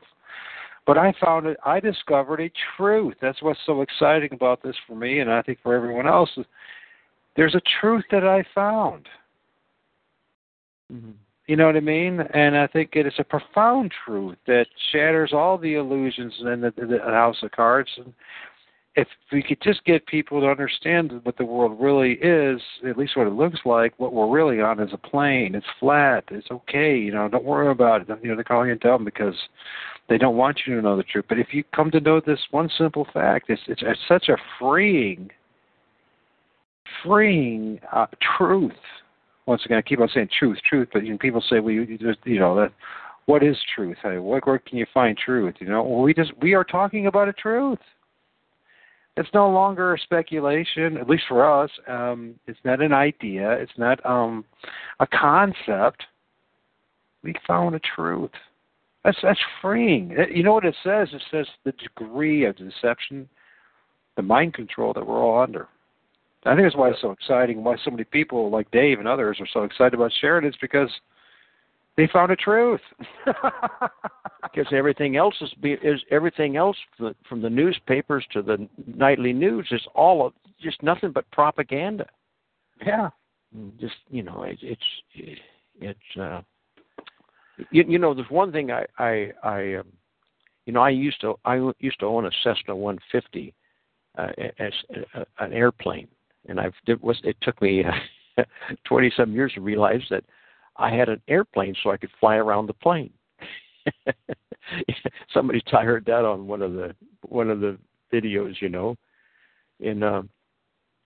it's been a real one thing I didn't want to change. This is flat Earth, but I got to do some more research. There's some good videos out there, and maybe you can refer me to some. But of these two maps, see, I find this very interesting. Now, I flew across the United States in my 150 in 1977 using sectionals, and I didn't have all the I did most of my navigating dead reckoning, and I can say for this that the maps that I used on the sectionals, they were accurate. That's how I'd look out the window and find a checkpoint, and I'd have 10-mile checkpoints, But I'm really interested. Could you talk a little bit, David, about the two maps? The flat Earth maps? Well, in other words, I can't even pronounce the name. There's two maps that they use. They quit using a particular amount. Are you familiar with that? I have a problem with the name also. Azimuthal equidistant map. Think I butchered that. Yeah, well, I want it because the thing of it is I have a globe here on my desk, a graven image, by the way. The second commandment tells me that that's a graven image, and but see why people get mixed up is that they look at that globe and they think that's the way the Earth is, but that they got the wrong map. Now I know I haven't flown from continent to continent, but like I find it so interesting trying to book a nonstop flight from South Africa to Australia, because everything is not where you think it's at. See, and that's the next thing I want because I'm just like you, David. I can't. There's those two maps. I can't pronounce those the two different maps that they. And that's been a part of the deception too. But I fully understand, though, as a pilot, why we have all these commercial airliners. Why the pilots can't figure it out? Because they're flying by wire. They're flying by GPS. They take off. They get a hold of approach. Approach tells them to fly a certain heading. They're not even looking out the windows. They just follow. Absolutely. And even if they did wake up to it, who do they talk to? Because whoever they talk to is going to report them, and they're going to lose their job, lose their pension, and they're not going to go anywhere. There was recently a flight from Bali to LAX, and on the way from Bali to LAX, not too far off the coast, a woman went into labor. So the plane had three choices. It could turn around and go back. It could go about the same distance it's already traveled and stop in Hawaii, or it can continue a little bit farther and land at LAX. But instead, it went to Alaska, which is a left-hand turn and is much farther. But if you look at it on a flat Earth map, it makes perfect sense. It was a straight line to Alaska. Because it was right in line with it. And, they're not going to go out of their way. They're going to go to the nearest place possible. And there it was at Alaska. Yeah. I mean, it takes your breath away when you start realizing what your reality. I mean, they have actually molded your reality. I mean, and not only just for me, all of us. We've been in this, and that's what's so kind of exciting. Because for the first time too, we see we're not some just spaceships sailing through space at 67,000 miles an hour. We are the center. Wait a minute. The Earth is spinning 1,000 miles an hour. It's going around the sun at 66,000 miles per hour, traveling around the galaxy at like 600,000 miles per hour, and the galaxy's flying through the universe at close to the speed of light. So we're traveling in 4 different directions at the same time. It's laughable, isn't it? It is. We should all be really dizzy right now. And meanwhile, the North Star is so far away that it never moves. Some guy did an experiment where he got a pipe on his porch and jury rigged it into a position so when he looks through it, he could see the North Star. So it can't be moved. It's looking at the North Star. Every night the North Star is there. 6 months later, when we're 180 million miles on the other side of the sun, you can look through it and the North Star is still there. How is that even possible? Spinning, wobbling, flying through space, hurtling through the galaxy, and the North Star never moves. There's only one answer. The Earth doesn't move and the stars are rotating around us. Is that Sean something McGrady or something like that? You know what? I should know his name, but I don't. I try to credit people. He's been on Mark's show. Oh yeah, that is the guy. You're correct. Mm-hmm. And it's interesting too because he's also in the military and been on ships and does the that certain missile thing and right. Shoots a pencil-thin radar 60 miles to light up a target. Impossible on a ball Earth at sea level. It can't be done. So, it's amazing. Jaron brings up a great point, and we're just waiting for someone to illustrate it possibly. When you look at the sun, you can't see the stars. The sky is blue or cloudy or whatever because the sun is blotting out everything you see. But when the Earth spins 12 hours later and the sun is below your feet, when you look up at the sky, you see all of the stars in the universe or in our galaxy or whatever you want, correct? Mm-hmm. That's good. So 6 months late, so the sun is below your feet. You're looking up in the middle of the night. You're seeing an entire array of stars. 6 months later, you're on the opposite side of the sun. And when it's nighttime, you're looking in the opposite direction than you would be at nighttime 6 months earlier, across the galaxy away from the opposite side of the sun. You should see an entirely new set of stars, but we don't. We see a lot of the same stars. Now, some could argue, well, if you look up, to the north, you'll see some of the same stars. Okay, some of that might be true. It really doesn't make a lot of sense, but you should see an entirely different picture, but that's not what we see. We see the same stars with slight variations year after year, season after season, decade after decade. Yeah, just the evidence just piles up. And the evidence shows us how deeply rooted the academic world has covered this up. I mean, I know certain where I go. I mean, I haven't tried to introduce the flat Earth to somebody just boom, boom, boom, but it's so deeply. I mean, when you realize the deception that every academic, my good friend, his name is Dave, and he's got a college education. He got straight A's when he went to college, and I asked him. I said, Dave, when did you question whether that we weren't a spinning ball, heliocentric, geocentric? And he said, from you, Walt. And in other words, he went. Now listen, this is really interesting. He went through college, and they blasted him, they attacked him at all angles on evolution. But they didn't. They don't. When you go through anymore, they don't even talk about heliocentric, geocentric, because see, they've got it hooked. They've got the lie so deeply hooked that they don't have to even talk about it. See, people don't even talk about it. Where else can you talk about it unless you're in a flat? You're right, talking because they figured it out 500 years ago. They've already proven the Earth is a ball 500 years ago. So my question is, how'd they do it? How'd they prove it? With a telescope. Well, so what did they see? Show me. Where's the proof the Earth is a ball? And then their second argument is because we know it's a ball, you moron. That's their second argument. Well, there's that test at 2,000 years ago. That guy in Egypt with the sticks. Yeah, but with the two obelisks. Yeah, but that works on a flat Earth too, with the sun being 3,000 miles in away. itself should be a red flag for anybody who's done any kind of research. He used two obelisks. You know what I'm saying? I mean, we're talking about. Why would you use two obelisks? I know they were one of the tallest structures around, but you know what?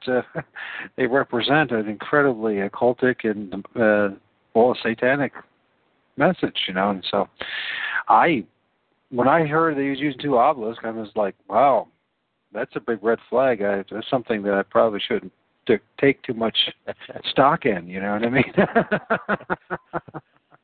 Yeah. But anyways, Dave, I don't want to keep you too long. We've been on here for. I do want to keep you here for another couple of hours, but I know you got other things to do. So, any closing comments on either one of you gentlemen? Go ahead. Walt, you want to say something? Okay.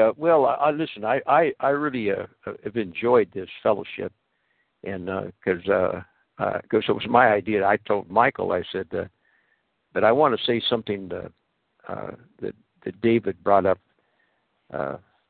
on the Where Did the Towers Go by Judy Wood. I mean, I've got the book and I've sent it to a friend right now. I want to get it back because I'm dying now to really read that book from cover to cover.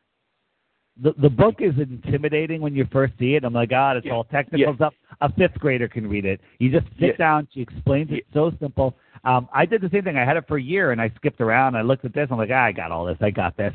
And then I was talking to Dr. Wood, and I asked her a question, and she goes, did you read my book?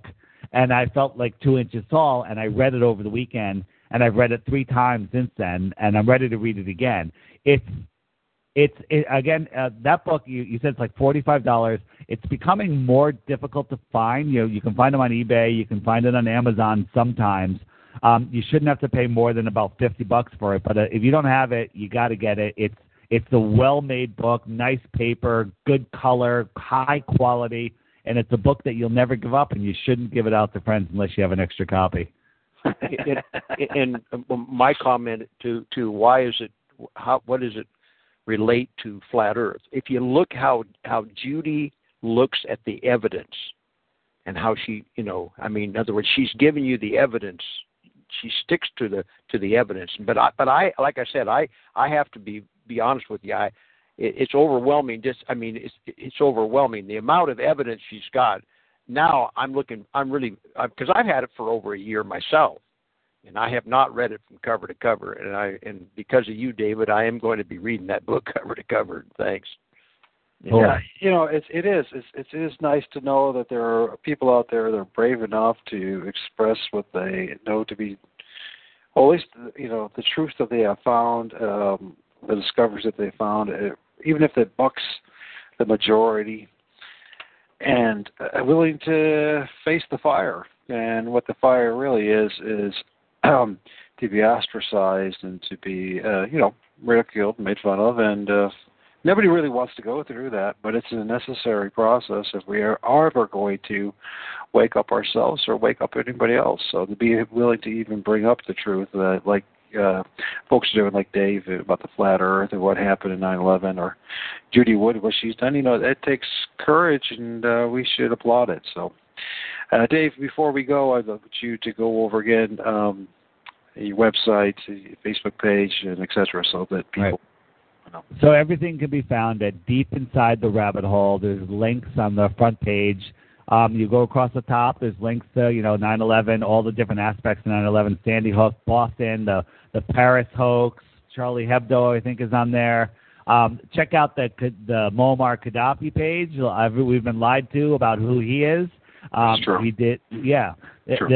Check out the Great Man-Made River, the greatest achievement in construction history, and the U.S. blew it up with depleted uranium bombs. And watch the 1-hour documentary on Gaddafi that's on that page. They've almost wiped it off the internet. And check it out. And again, it's an hour, and the last 10 minutes will make you cry, and you'll realize that some of the truth that were being hidden from us. I got a lot of stuff on there. I have my Facebook pages, Exposing the Big Three, Deep Inside the Rabbit Hole, and Baller Skeptic. Again, all of them linked on Deep Inside the Rabbit Hole. And that's it. Listen to me on talknetwork.com. Check it out. There's a lot of good shows on there. My show is Truth is Stranger Than Lies. It airs live 9 p.m. on Monday nights Pacific time, Tuesday morning, 12 a.m. here. And that's it. And it's about the same time as Jared Glowbusters, right? I think I'm late. But again, okay. You don't have to listen live because you can just go to the archives, download the MP3s, throw them on your iPod, on your phone, or whatever, and take them with you and listen. That's how I listen to most of my research.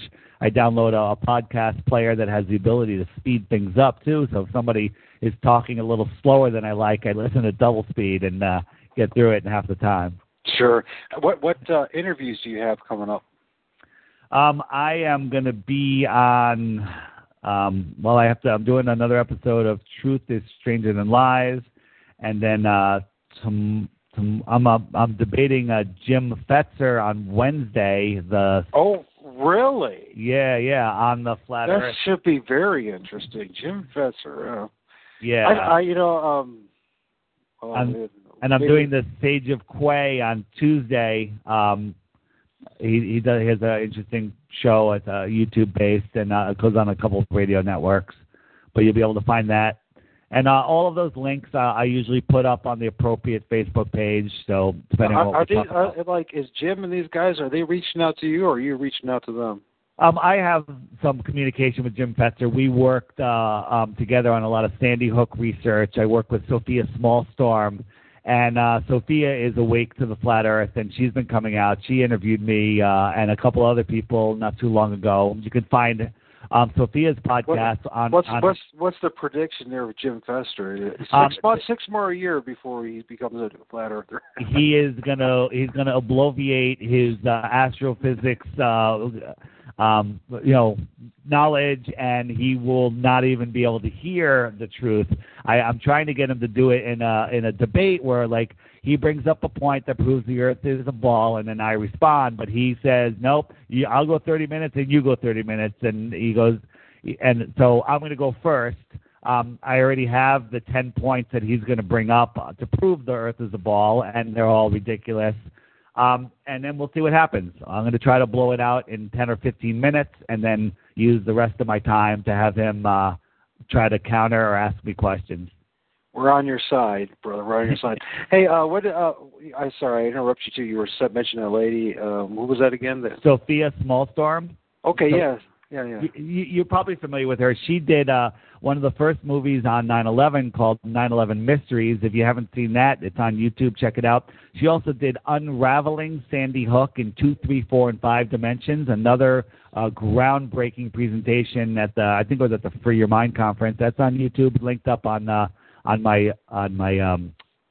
Sandy Hook video page on Deep Inside the Rabbit Hole. The problem is, that video is an hour and 40 minutes long, and somebody that doesn't believe something isn't going to watch something that long. But if you sit down and watch it, it's really good.